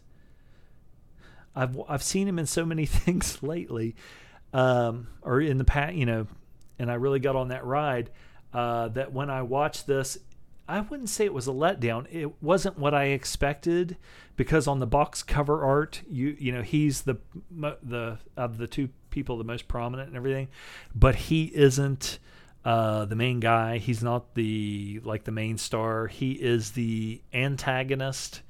And I think Dustin Nguyen is the protagonist. Gary Daniels is also in this. It's not a bad movie, but like I said, just go into it, and it's not like from what I remember, like I said, I haven't seen it in a long time. It's not like a Scott Adkins karate movie either, but it wasn't bad. I haven't watched. Maybe I'll go back and rewatch it. That's another one where you have expectations of something when you first turn it on, and then it's not that. So that kind of taints your viewing experience the first time. So a rewatch on that one might not be bad. Let's see. The next thing I watched, which I watched this morning, was 1976's The Enforcer. It's directed by James Fargo. And written by Harry Julian Fink, and Rita M. Fink. 4 more credits. Yeah, get out of that. I don't want to see that shit. It stars Clint Eastwood, Tyne Daly, and Harry Guardino. I think I talked about this one maybe in the last episode when I was talking about how back in the day you saw, I would see so many movies on TV, but they were major Hollywood features, but you'd see them on TV and they'd be cut up. All the swear words would be cut out of it, and some of the violence and stuff. And I mentioned this one, seeing it and just hearing on HBO, hearing Clint say hit the dirt, you son of a bitch, or whatever, and we were just like, geez, holy cow, but I actually liked this movie when I first saw it. Of course, you have Dirty Harry and Magnum Force. Both of those are excellent. I always have said that my favorite of those two is Magnum Force, but it's hard to choose. But I do like Magnum Force. I like the dirty motorcycle cops that are like the Death Squad and everything. Interesting. And of course, I would have you've got Dirty Harry, you've got Magnum Force, you've got the Enforcer, which is the third one, the one I'm going to talk about. Then you had you had Deadpool. And was there am I forgetting one? Or am I thinking of Clint in, he made a couple of shitty movies. Well, like, Pink Cadillac, The Rookie. There was one with that one fuckhead. I think like True Crime, maybe. Blood Work. I didn't think that was very good. But let's see here. Okay. Sudden Impact. Okay, that's the one that I forgot. Or no, I didn't forget that. Okay. You have... I'm losing my mind here. But Clint made so many good movies. But you have Dirty Harry. You have Magnum Force. Then you have The Enforcer. The Gauntlet. That was not Dirty Harry, but it kind of was close. Let's see here. Sudden Impact. And the Deadpool. Okay, I did forget. It was Sudden Impact that I forgot. That was the one with the... was that the one with the 44 Magnum Auto Mag? Let's see. I watched The Enforcer, and I'm trying to think. What I was going to say was, I liked Magnum Force. It's hard to choose between Magnum Force and Dirty Harry. They're both equally as good. But I would always choose Magnum Force and then Dirty Harry. I was going to say that my next one would probably have been The Enforcer, because as they went along, they weren't as good. And it just kind of went down the line like that. But it's probably still the same. But I used to, especially when I first saw it, I really liked The Enforcer. But I watched it this morning, and I don't think it's very good. It's kind of stupid. And I know what they were going for, because it was kind of Harry Callahan being a dinosaur as far as being a chauvinist, a male chauvinist. Because he's kind of a dickhead in most of the movies, but he always had the kind of a nice side that he has to be hard all the time, but you would see the nice side of him, like in Magnum Force. When he with his partner, and in the first one with his partner, how at first he rides him hard and gives him shit, which he does to Tyne Daly in this one. And he always says, they would say, Harry hates everybody, blah, blah, blah, blah, blah, and go through the list of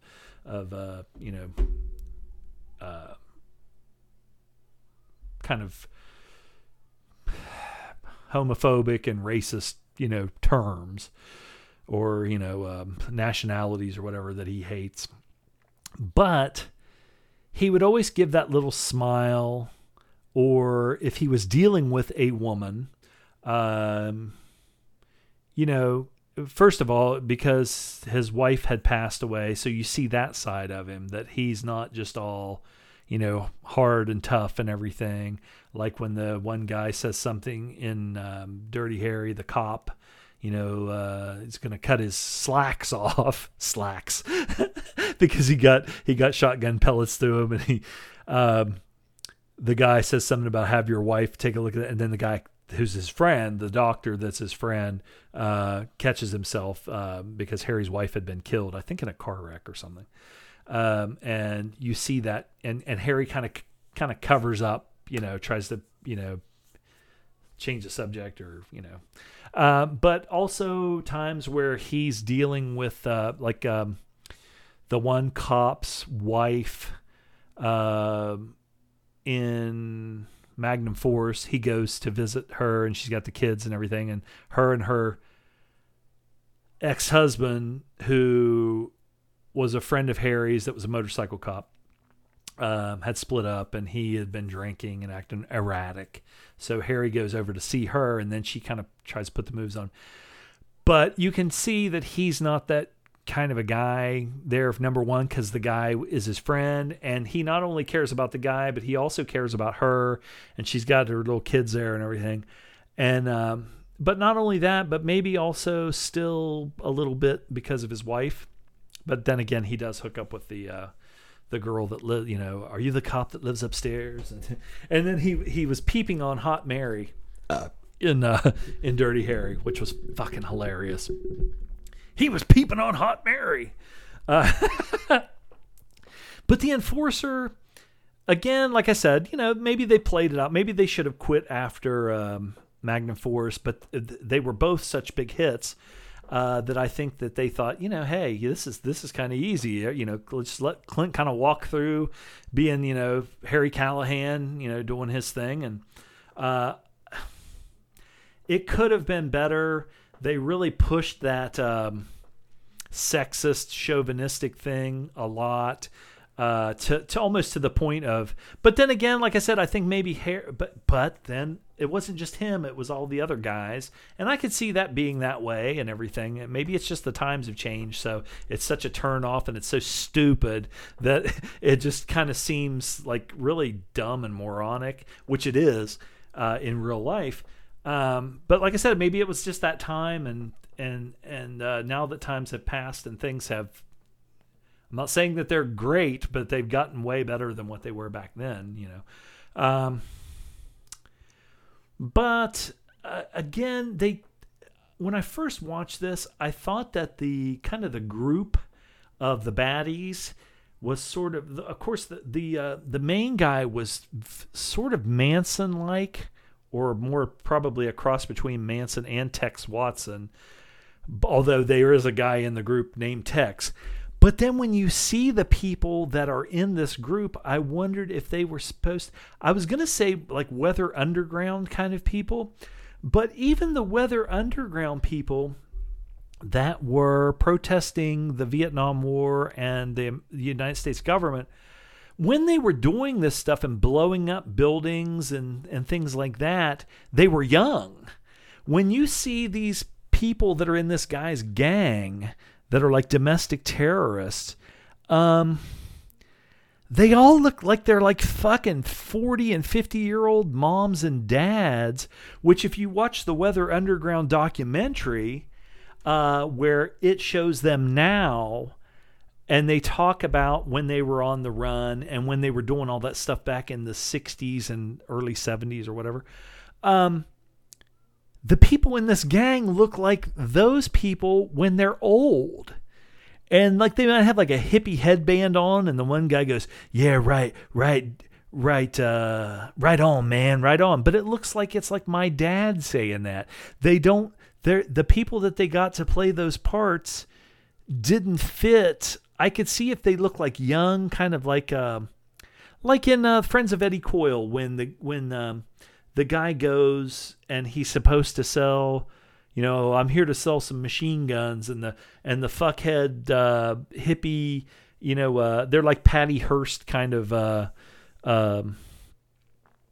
hippie, what you would think of when they, I don't want to equate the two, but like when you see like the Antifa people now, young people that are protesting, and then some of them splinter off and they're young people that are protesting by any means necessary, like Malcolm X or whatever, but they're young. And these people look like, they look like they were in their mid 40s, they didn't look young, with the exception of the guy that was the main bad guy. And he was kind of freaky looking, but then when I watch it now, he doesn't kind of freak me out as much as what he did. He seems kind of like a douchebag. And I don't know. It just wasn't as good. There was a good movie there they could have, and it was, I was going to say they could have made it, it still should have been nastier than what it was. Even though it was nasty with the guy has the big combat knife that has the brass knuckles for the handle, and he stabs the one guy at the beginning, in like the fucking kidneys or whatever from behind, and then he fucking the one thing he shoots they're commandeering or hijacking or stealing a gas truck for like natural gas, the gas company, so that they can pull off this robbery. And they have this hot girl in their group that's kind of looks like a little gator bait white trash girl. She stands out there, hitchhikes, picks the guys up, whatever, and says, "Hey, I got some cold beer." And they go up there. Well, he sneaks up behind the one guy, and they show his eyes and everything, those crazy fucking Manson-like eyes. And he sneaks up behind the guy, and fucking one guy kills him, while the other guy's going in the house to get the beer and supposedly, I think, fuck the girl. When the other guy comes out, the main bad guy, he's got like I assume like a 12 gauge pump shotgun that has like a pistol grip over his shoulder. And that guy comes walking out with 2 cold beers. And it was a cool effect as far as ultra violent kind of a thing, because when he shoots, it busts both the fucking bottles and then the squibs, ploosh, and they must have had a harness hooked to the guy, because the blast fucking, shoots him back, like it's the force of the blast, which was kind of cool. And then, he stabs a fucking old man with the knife and everything, and, kind of some stuff like. And then I think the one girl gets shot in the robbery by Robert Mitchum's brother. And then the guy, he's like, "She's not dead. She's not dead." And he just pulls his gun out and goes, "Bam, bam, bam, she's dead now." So it's there was some brutal stuff in it, but there was just too much. I don't know how to put it. It just it wasn't tongue in cheek, but just too much of the Tyne Daly, how they portrayed her was kind of. It was like they were doing an affirmative action thing where she wasn't qualified at all. She worked like as an office person, and they said, "Well, we just need to have a quota of so many women." So even though she had never done anything on the streets or anything like that, she basically was like in records, office personnel. They put her with Harry, and she was just. And Tyne Daly's not a bad actress. That was just the role that they gave her, but they made her so inept. She was smart, and then she came along, of course, and earns Harry's respect or whatever. So I guess it went along that way, but it was just so ham-handed, and it just kind of not only turned me off, but I was like, this just really isn't that good. It had some stupid shit in it. You had to set up, Harry's at the beginning, like when in the one movie he goes in and is eating a fucking hot dog, and there's is that car still sitting across the street, and with the motor running? Well, how can I tell if the motor's running? Well, is there any exhaust fumes coming out? And he just just wait, have him call he has the guy call the cops. He says, "Now just sit back and wait for the cavalry to arrive." And of course, you hear the alarm go off and whatever, and Harry can't eat his fucking goddamn hot dog, which nobody eats a hot dog with ketchup on it in Harry Callahan's world. And then I'm trying to think in Magnum Force how they first. Oh, it was the airplane. He just happens to be going along there, and there's these guys hijack the plane. I'm a cop, blah blah blah blah blah, and he goes and handles it himself. And then in this one, the guys are robbing a fucking liquor store. Well, first, before they even do that, they have to show Harry being kind of a prick, and the guy's doing the faking. He goes to a nice restaurant and pretends like he's choking so he can get a free meal, and Harry recognizes him. And but then the exact same, they go and guys are robbing the liquor store, and the guy wants him to suck on the end of no. The guy in this one, he played an Indian in, I think, that Grizzly movie was it Christopher George? And they were hunting the fucking killer grizzly bear, and they had a helicopter, and that guy was an Indian. But anyway, he was a bad guy in this one. He was robbing a liquor store. And he makes Harry get down on the fucking ground, and he's like, "Get on the ground, you motherfucker!" And they have the one dude from Hill Street Blues who didn't fit either. The casting was just not good. He didn't look like a guy that would be robbing a fucking liquor store. He looked like a guy that they would have put Harry with as one of his partners, you know. And then, of course, then there's the one where, again, like I said, Magnum Force was the airplane. He goes and gets on the fucking airplane, and the one dude, he kind of looked like Richard Lynch on the airplane. Or no. Again, when I said that the guy that played the Indian in the Christopher George Grizzly movie, I thought he had a double-barrel shotgun, sawed-off shotgun, and I thought he was the one that told Harry to suck on the end of the shotgun. Suck it, motherfucker. But that wasn't him. It was in Magnum Force. Somebody was robbing a grocery store, and Harry's African-American partner was working at the checkout because it had been robbed before, so they had him pretending to be a clerk or a cashier. And Harry's behind the security glass, so they can't see him there, like where the office is. And he's back there with his gun pointed right at the fucking mirrored glass. And that guy, I think that guy kind of, maybe he reminded me of Richard Lynch. Somebody reminded me of Richard Lynch. And he told that guy, what was that guy's name? Because he was in Walking Tall. Crap.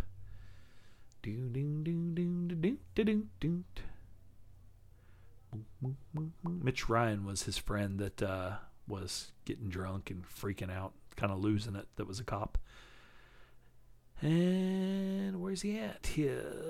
Felton Perry. Yeah, he played Buford Pusser's deputy in Walking Tall, Joe Don Baker. Obra. What was I saying? Yeah, but he's the one. He told the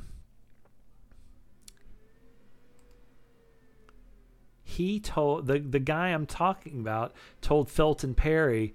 He told him, he said, "Suck it, you motherfucker." Well, I think he called him the N-word. He said, "Suck it, you motherfucker." Suck on that goddamn gun. Suck my dick. Robert Urich, man. Yeah, that's fucking Tim Matheson, David Soul, and Robert Urich. And the one dude never did shit. There was 4 of the motorcycle cops. And, of course, Robert Urich he played Dan Tana in Vegas. He was in SWAT. And what else was he in? Robert Urich. He was Jake Spoon in Lonesome Dove and Ice Pirates. But he was famous. David Soul, of course, was famous. He was in some movies and Salem's Lot and Starsky and Hutch. And he was in that World War III movie where they were up in Alaska and the Russians started coming across the Bering Strait and invaded up there and everything, and it could cause World War III. That was a made-for-TV movie. Hal Holbrook was excellent in Magnum Force. Why am I talking about Magnum Force? I'm supposed to be talking about Big Ed Mustafa in The Enforcer. Big Ed Mustafa. Big Ed Mustafa, you know, it's kind of like, okay, how come this guy keeps showing up in all these fucking Clint Eastwood movies? That would be funny if you found out like later on that Big Ed Mustafa and Clint were lovers and Sandra Locke was just the Clint's beard. I would like that. I think that would be great because that would be an interesting relationship, an interesting couple. Big Ed Mustafa. Who played Big Ed Mustafa? Let me look. DeVernon Bookwalter is the one that played Bobby Maxwell. Bobby Maxwell. What else was he in? He looked familiar. He was in The Omega Man with Charlton Heston. That guy was... He almost looks like... I don't want to say John Philip Law in the Jane Fonda fucking movie. But he looks sort of like a cross between... like the guy in Ninth Configuration that guy must have died early or he quit acting. Wonder what happened to him. He didn't have very many roles. Let's see. Let's see what happened to this mother freaker. He moved into steady work of soap operas from 82 to 84 and finally returned to New York, where he passed away before his time in 1987. And what year was he born? By God. Let's look this fucker up. He had an interesting look. He looked pretty young in this one. Let's see here.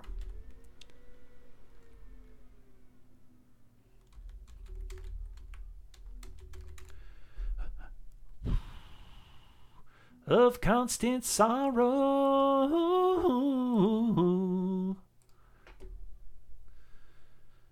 He was only 47.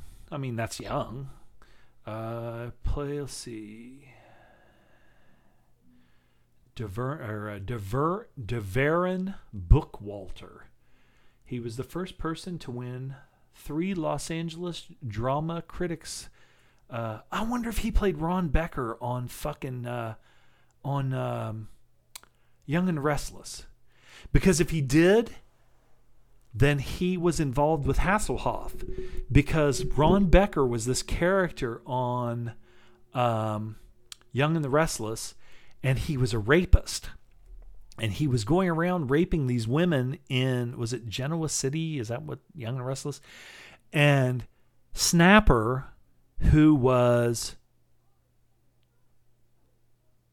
Snapper's last name was Foster, and he was a doctor in like the emergency room.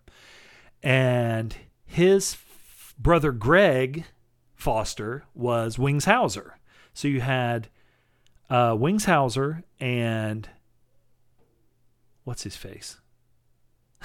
God damn it. I just said the motherfucker's name. Hasselhoff, David Hasselhoff. They were brothers on Young and Restless. Okay. And they had 2 families. They had the Foster family, which was, they were kind of more like, I wouldn't say for the other side of the tracks, but the mom was like a maid. And then her daughter was always trying to, like, she would like get in with like this rich dude and fuck him and marry him. And all the rich people would think she was trash, but she always wanted to. She always resented that. And then Snapper, which was Hasselhoff, was, like I said, an ER doctor. Well, this character, Ron Becker, was on that show, and he was a rapist. And they would show him, of course, like a soap opera, they would go to different... it was on fucking 5 days a week, and they would have like 2 different storylines going on. So maybe on Monday they would be showing the Fosters with Hasselhoff and Wings. Wings came on like it was just Snapper at first, and then Wings came on a little bit later. And then the next, like say Tuesday and Thursday, they would have the Brooks family, and there was like 3 or 4 daughters there. And they were all good looking, and their dad was rich and everything. And then, of course, what's her name was trying, maybe she got in with the rich old guy, and she was way younger and this and that. So anyway, this guy, Ron Becker, on that show, he raped Peggy Brooks, who was the redhead in the family. There's no reason for me to be telling this story if this guy isn't Ron Becker. Young and the Restless, Ron Becker character. But this guy, he raped his mother. He was like Ted Bundy. His mother, I don't know if he was married or not. I can't remember. His mother didn't believe, even though other women had come out and accused him of this, she didn't believe him. And I don't know if it was like Ted Bundy, if he actually, if he had a wife or a girlfriend, I can't remember. I'm for some reason I'm thinking that he maybe had a wife, and they were poor, and they may have had a kid, but he would go out and was like raping these women. Well, the one time, I'm trying to think what happened. If he raped Peggy, and then Snapper, who was Hasselhoff, took care of her, of course, and I think in the emergency room and stuff. And they were close. The families were close, and everything. And then I think that maybe that Ron Becker overdosed. He was going to kill himself or something. And the wife or the mother of Ron Becker called. Somehow Snapper got called. Or maybe, I don't think he lived in the same building or anything, but somehow he ended up coming. Maybe they called the hospital, and he got over there as fast as he could, but he didn't know who it was. And then when he saw it was Ron Becker, he was going to let him die because he had raped Peggy. And the woman, I think she just, she was like, you can't let him die, blah, blah, blah, blah, blah. I love him, blah, blah, blah, blah, blah, and everything. Of course, he's a doctor, so he took a Hippocratic oath to do no harm and everything. So then he told her to get, she went to the refrigerator and got some mustard, a big thing of mustard out of the refrigerator, and Snapper, poured that down his throat, and I think that induced vomiting, so he actually saved him. Now, where in the hell is this motherfucker's name? I need to know this. Him or me. It's probably not even him. I'm so stupid. What's it fucking matter? Ron Becker. Okay, this is alphabetical order. Let's go down through here. I think it is. If it's not, it's going to suck. Okay, B. Oh, Becker. Ron Becker. No, it's not even him. God damn it. And I told that whole fucking story from 76 to 78. Ron Becker was Dick DeQuaite. I thought Ron Becker looked like the fucking guy from The Enforcer. Of course, I haven't seen that. If it was 76, that was a long time ago. Google. Let me Google this. I want to see what this bastard looks like. Maybe he does look like Ron Becker, but I haven't brought the picture up yet. Okay, there he is. Yeah, I can see that that's him. He kind of does with it when he has a long wavy hair and the pictures where he's young. He was on Days of Our Lives too, apparently. He does look like he's like a little creep. What else was this fuckhead in? So maybe I can talk about him for just a second, since I actually brought him. Probably the only time anybody's brought him up in forever. He might have been in a movie or something that might be interesting. Okay. The last thing that he made was in 2014. It was called Tentacle 8. What's that about? Tentacle 8, a mysterious NSA analyst, Ray Berry, becomes entangled in a top-secret investigation after a malicious computer virus crashes the U.S. intelligence community's networks. Well, hell, that doesn't sound too bad. Anybody see that? Of course, he's not the main guy. He's probably old now. It got a 5.2, so that's probably one of those ones. I would probably rather watch that than some of the ones that I watched. That Mel Gibson movie. Let's see what else, if he was in anything good. Room 222. I remember that show because I was just a little kid. 1971. Okay, that's how long ago it was. And I was in love with Karen Valentine. She was so cute, and I was just a kid. New Centurions. That was a series that was based on the really good cop movie. Canon TV, SWAT TV. He probably played a junkie or something on that too. Young and the Restless, Ron Becker. He was on Maude. He played Man on Maude. Feminine Fulfillment. And he must have just been in 2 episodes where he didn't really even... He was on Little House on the Prairie as Cass McCrae. CPO Sharky, that was Don Rickles. Killing Stone, Chips, of course we know Chips. Barnaby Jones, that was Jed Clampett. Simon and Simon, I would think this guy, maybe he would have been in a movie. Days of Our Lives, just as announcer. Jag, that had the girl that's really good looking in it. What's her name? Super hot, nice, very nice body. Catherine Bell, yes. Oh my goodness. You know what? That guy had a pretty good career, but he just, he was just on TV shows. But, what are you going to do? Days of Our Lives. Young and the Restless was, Barnaby Jones. He was in that for 5 years. And Chips was only one time. But Young and the Restless was, just 1976. Maybe I'm remembering him more important than he was. But anyway, let's look at this time on this bastard. 2 hours and 18 minutes. I'm going to get off here. It's I have to work tonight. So I'm going to get off here and maybe go to sleep. But I just thought I'd give you guys another show. My sister, if she listens to this, will appreciate the Ron Becker stuff. Let's see, Bobby Maxwell. Before I go, let's make it an even 2.5 hours. DeVaren Bookwalter, the guy I was talking about. He was in a movie called Blowjob. He was the recipient. The role says the recipient of a blowjob. What is this? This is an Andy Warhol movie. So he was one of these guys that was like one of those good-looking like twink guys that Andy Warhol probably liked. Blowjob is a silent film directed by Andy Warhol. It depicts the face of an uncredited DeVaren Bookwalter. I can't wrap my name around. That sounds like a South African name, and maybe it is. As he apparently receives fellatio from an unseen partner. While shot at 24 frames per second, Warhol specified that it should be projected at 16 frames per second, slowing it down by a third. Despite the salacious title, the film shows only the expression of the young man's face. The implied sexual act itself is not seen.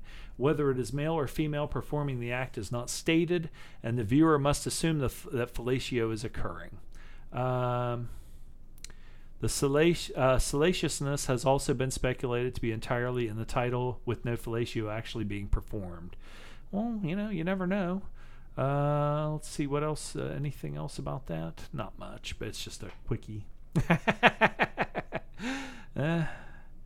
DeVaren, and he was just a family member in the Omega Man. Then he was in Magnum Force, the naked man on the bed snorting cocaine with the prostitute. I remember that, and I think it was because Mitch Ryan's character, that's the one where he goes he rides his police motorcycle into the parking garage, and he comes across he sees the other motorcycle cop. The motorcycle cop just in like 2 seconds draws his gun and just shoots Mitch Ryan between the eyes, I think kills him.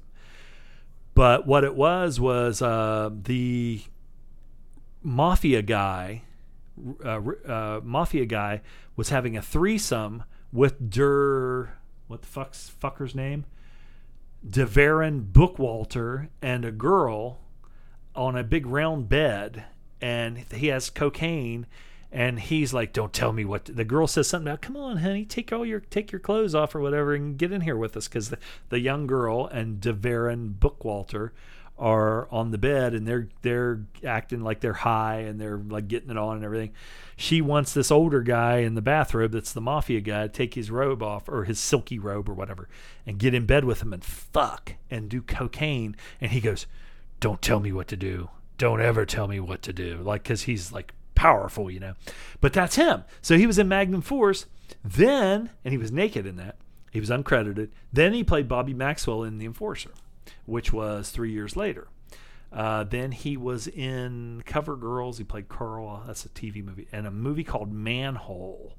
And then he was in 1981's Evita Peron, which was a television film. Manhole. 1978's Manhole. Let me look that one up before I go. Manhole. Where's it at? Now we watch it, won't be on here. That sounds interesting. Maybe I'll review this if I can find it. Manhole. Mel Gibson is a cop who's a manhole. Glory hole. Manhole. God damn it. I hate fucking IMDb. Manhole. 1978. There's no information on it. Well, fuck a duck. Okay, well, I need to get off here and do some stuff. I'm not going to say what it is, but Dervander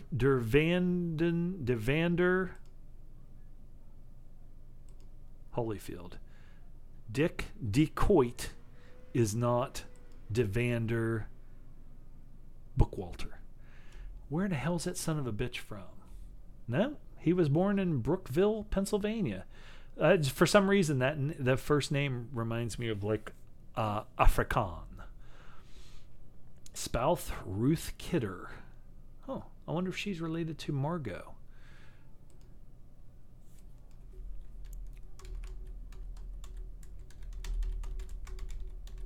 I bet you it is. Margot Kidder.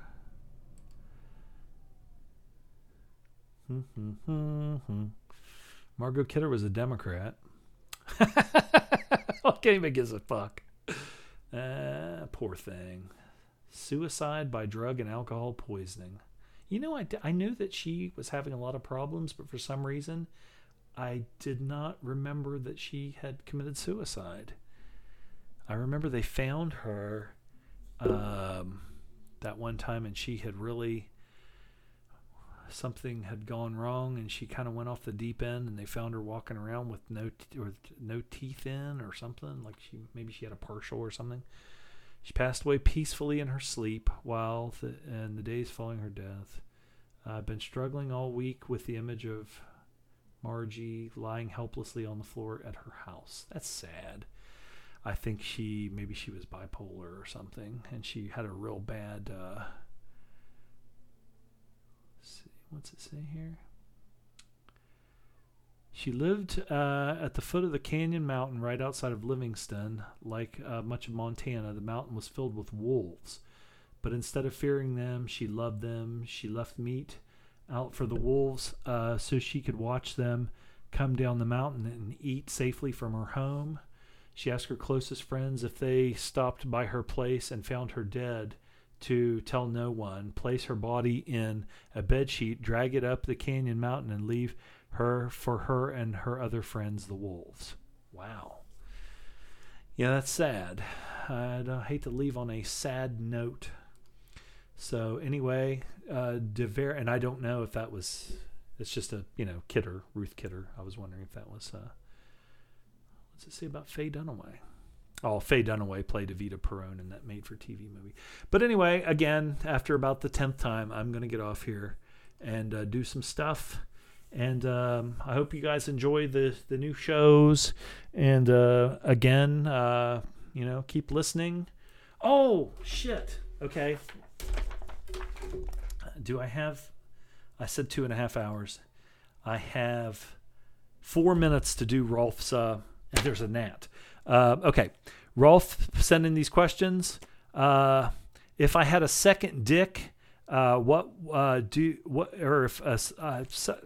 had a second dick grow, what would I do? Well, I probably had to buy new underwear and new pants.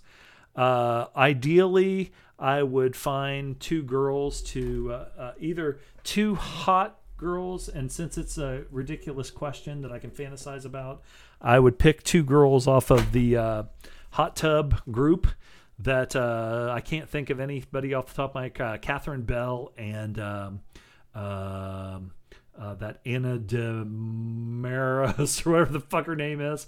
I probably would. It'd probably be her too. And I would do if I had two dicks, or I would just take one person like Salma Hayek and double penetration. The Coen brothers. He asked top 3 Coen brothers movies that I liked and the worst 3. Miller's Crossing is probably my favorite, and then I loved Fargo, and I put down Inside Llewyn Davis, but No Country for Old Men is so good. But I'm going to go for the first 3 that I went for, which is number 1, Miller's Crossing. Then I put Inside Llewyn Davis, and then Fargo, and I put in parentheses at the bottom, No Country for Old Men. The worst, Lady Killers. I hated that movie. I didn't think it was any good even on the second watching. I just thought it was really poor. Had a really good cast, but it was just bad. And I know that it was a remake and everything, but of an old movie, but it was just not good. Burn After Reading. I didn't think that was very good. I thought it had a few funny things in it, like George Clooney building the dildo machine or whatever.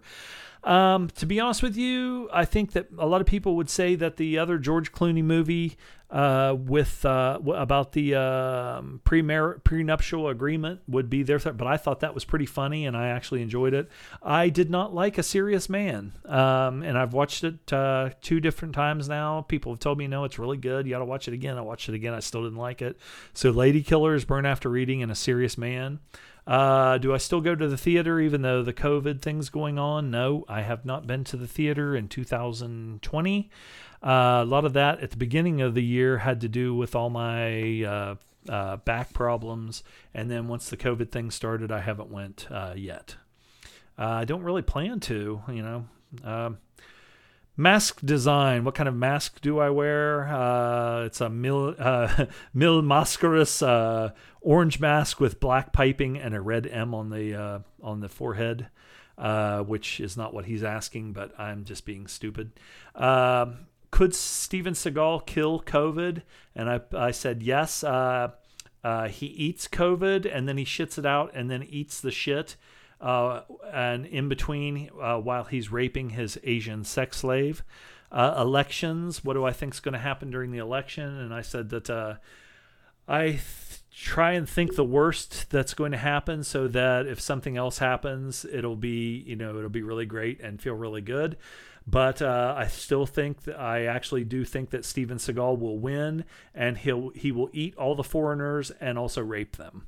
And this is Dr. Zom, and I have 30 seconds to sign off to make it a 2.5-hour show.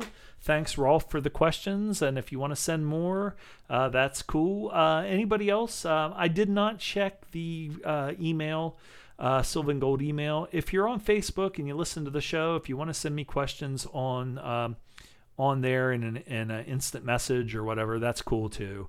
It's probably the fastest way instead of getting on there and trying. I'll have to see if I can find. I think I have the password to the email, but anyway, this is Dr. Zom calling you all to action. We can change this world. You just need to vote and speak up. And if you got to protest a little bit, protest. Don't do anything stupid. Don't, violence is not the way. But make your voice heard, and, let's fight for truth, justice. I was going to say the American way, but that's kind of subjective because there's a lot of people that think the American way, the way I think, they don't think it's, I don't know, it's not a good way. Peace, love, forgiveness, and helping your fellow man. You can't go wrong with those things. So no matter what religion you believe in, peace, love, forgiveness, and helping your fellow human beings and animals on the planet Earth, and let's make this place a better place to live in and strive to be even better person every single fucking day. We need to stop Steven Seagal in his tracks before he can eat the planet. Dr. Zom saying so long.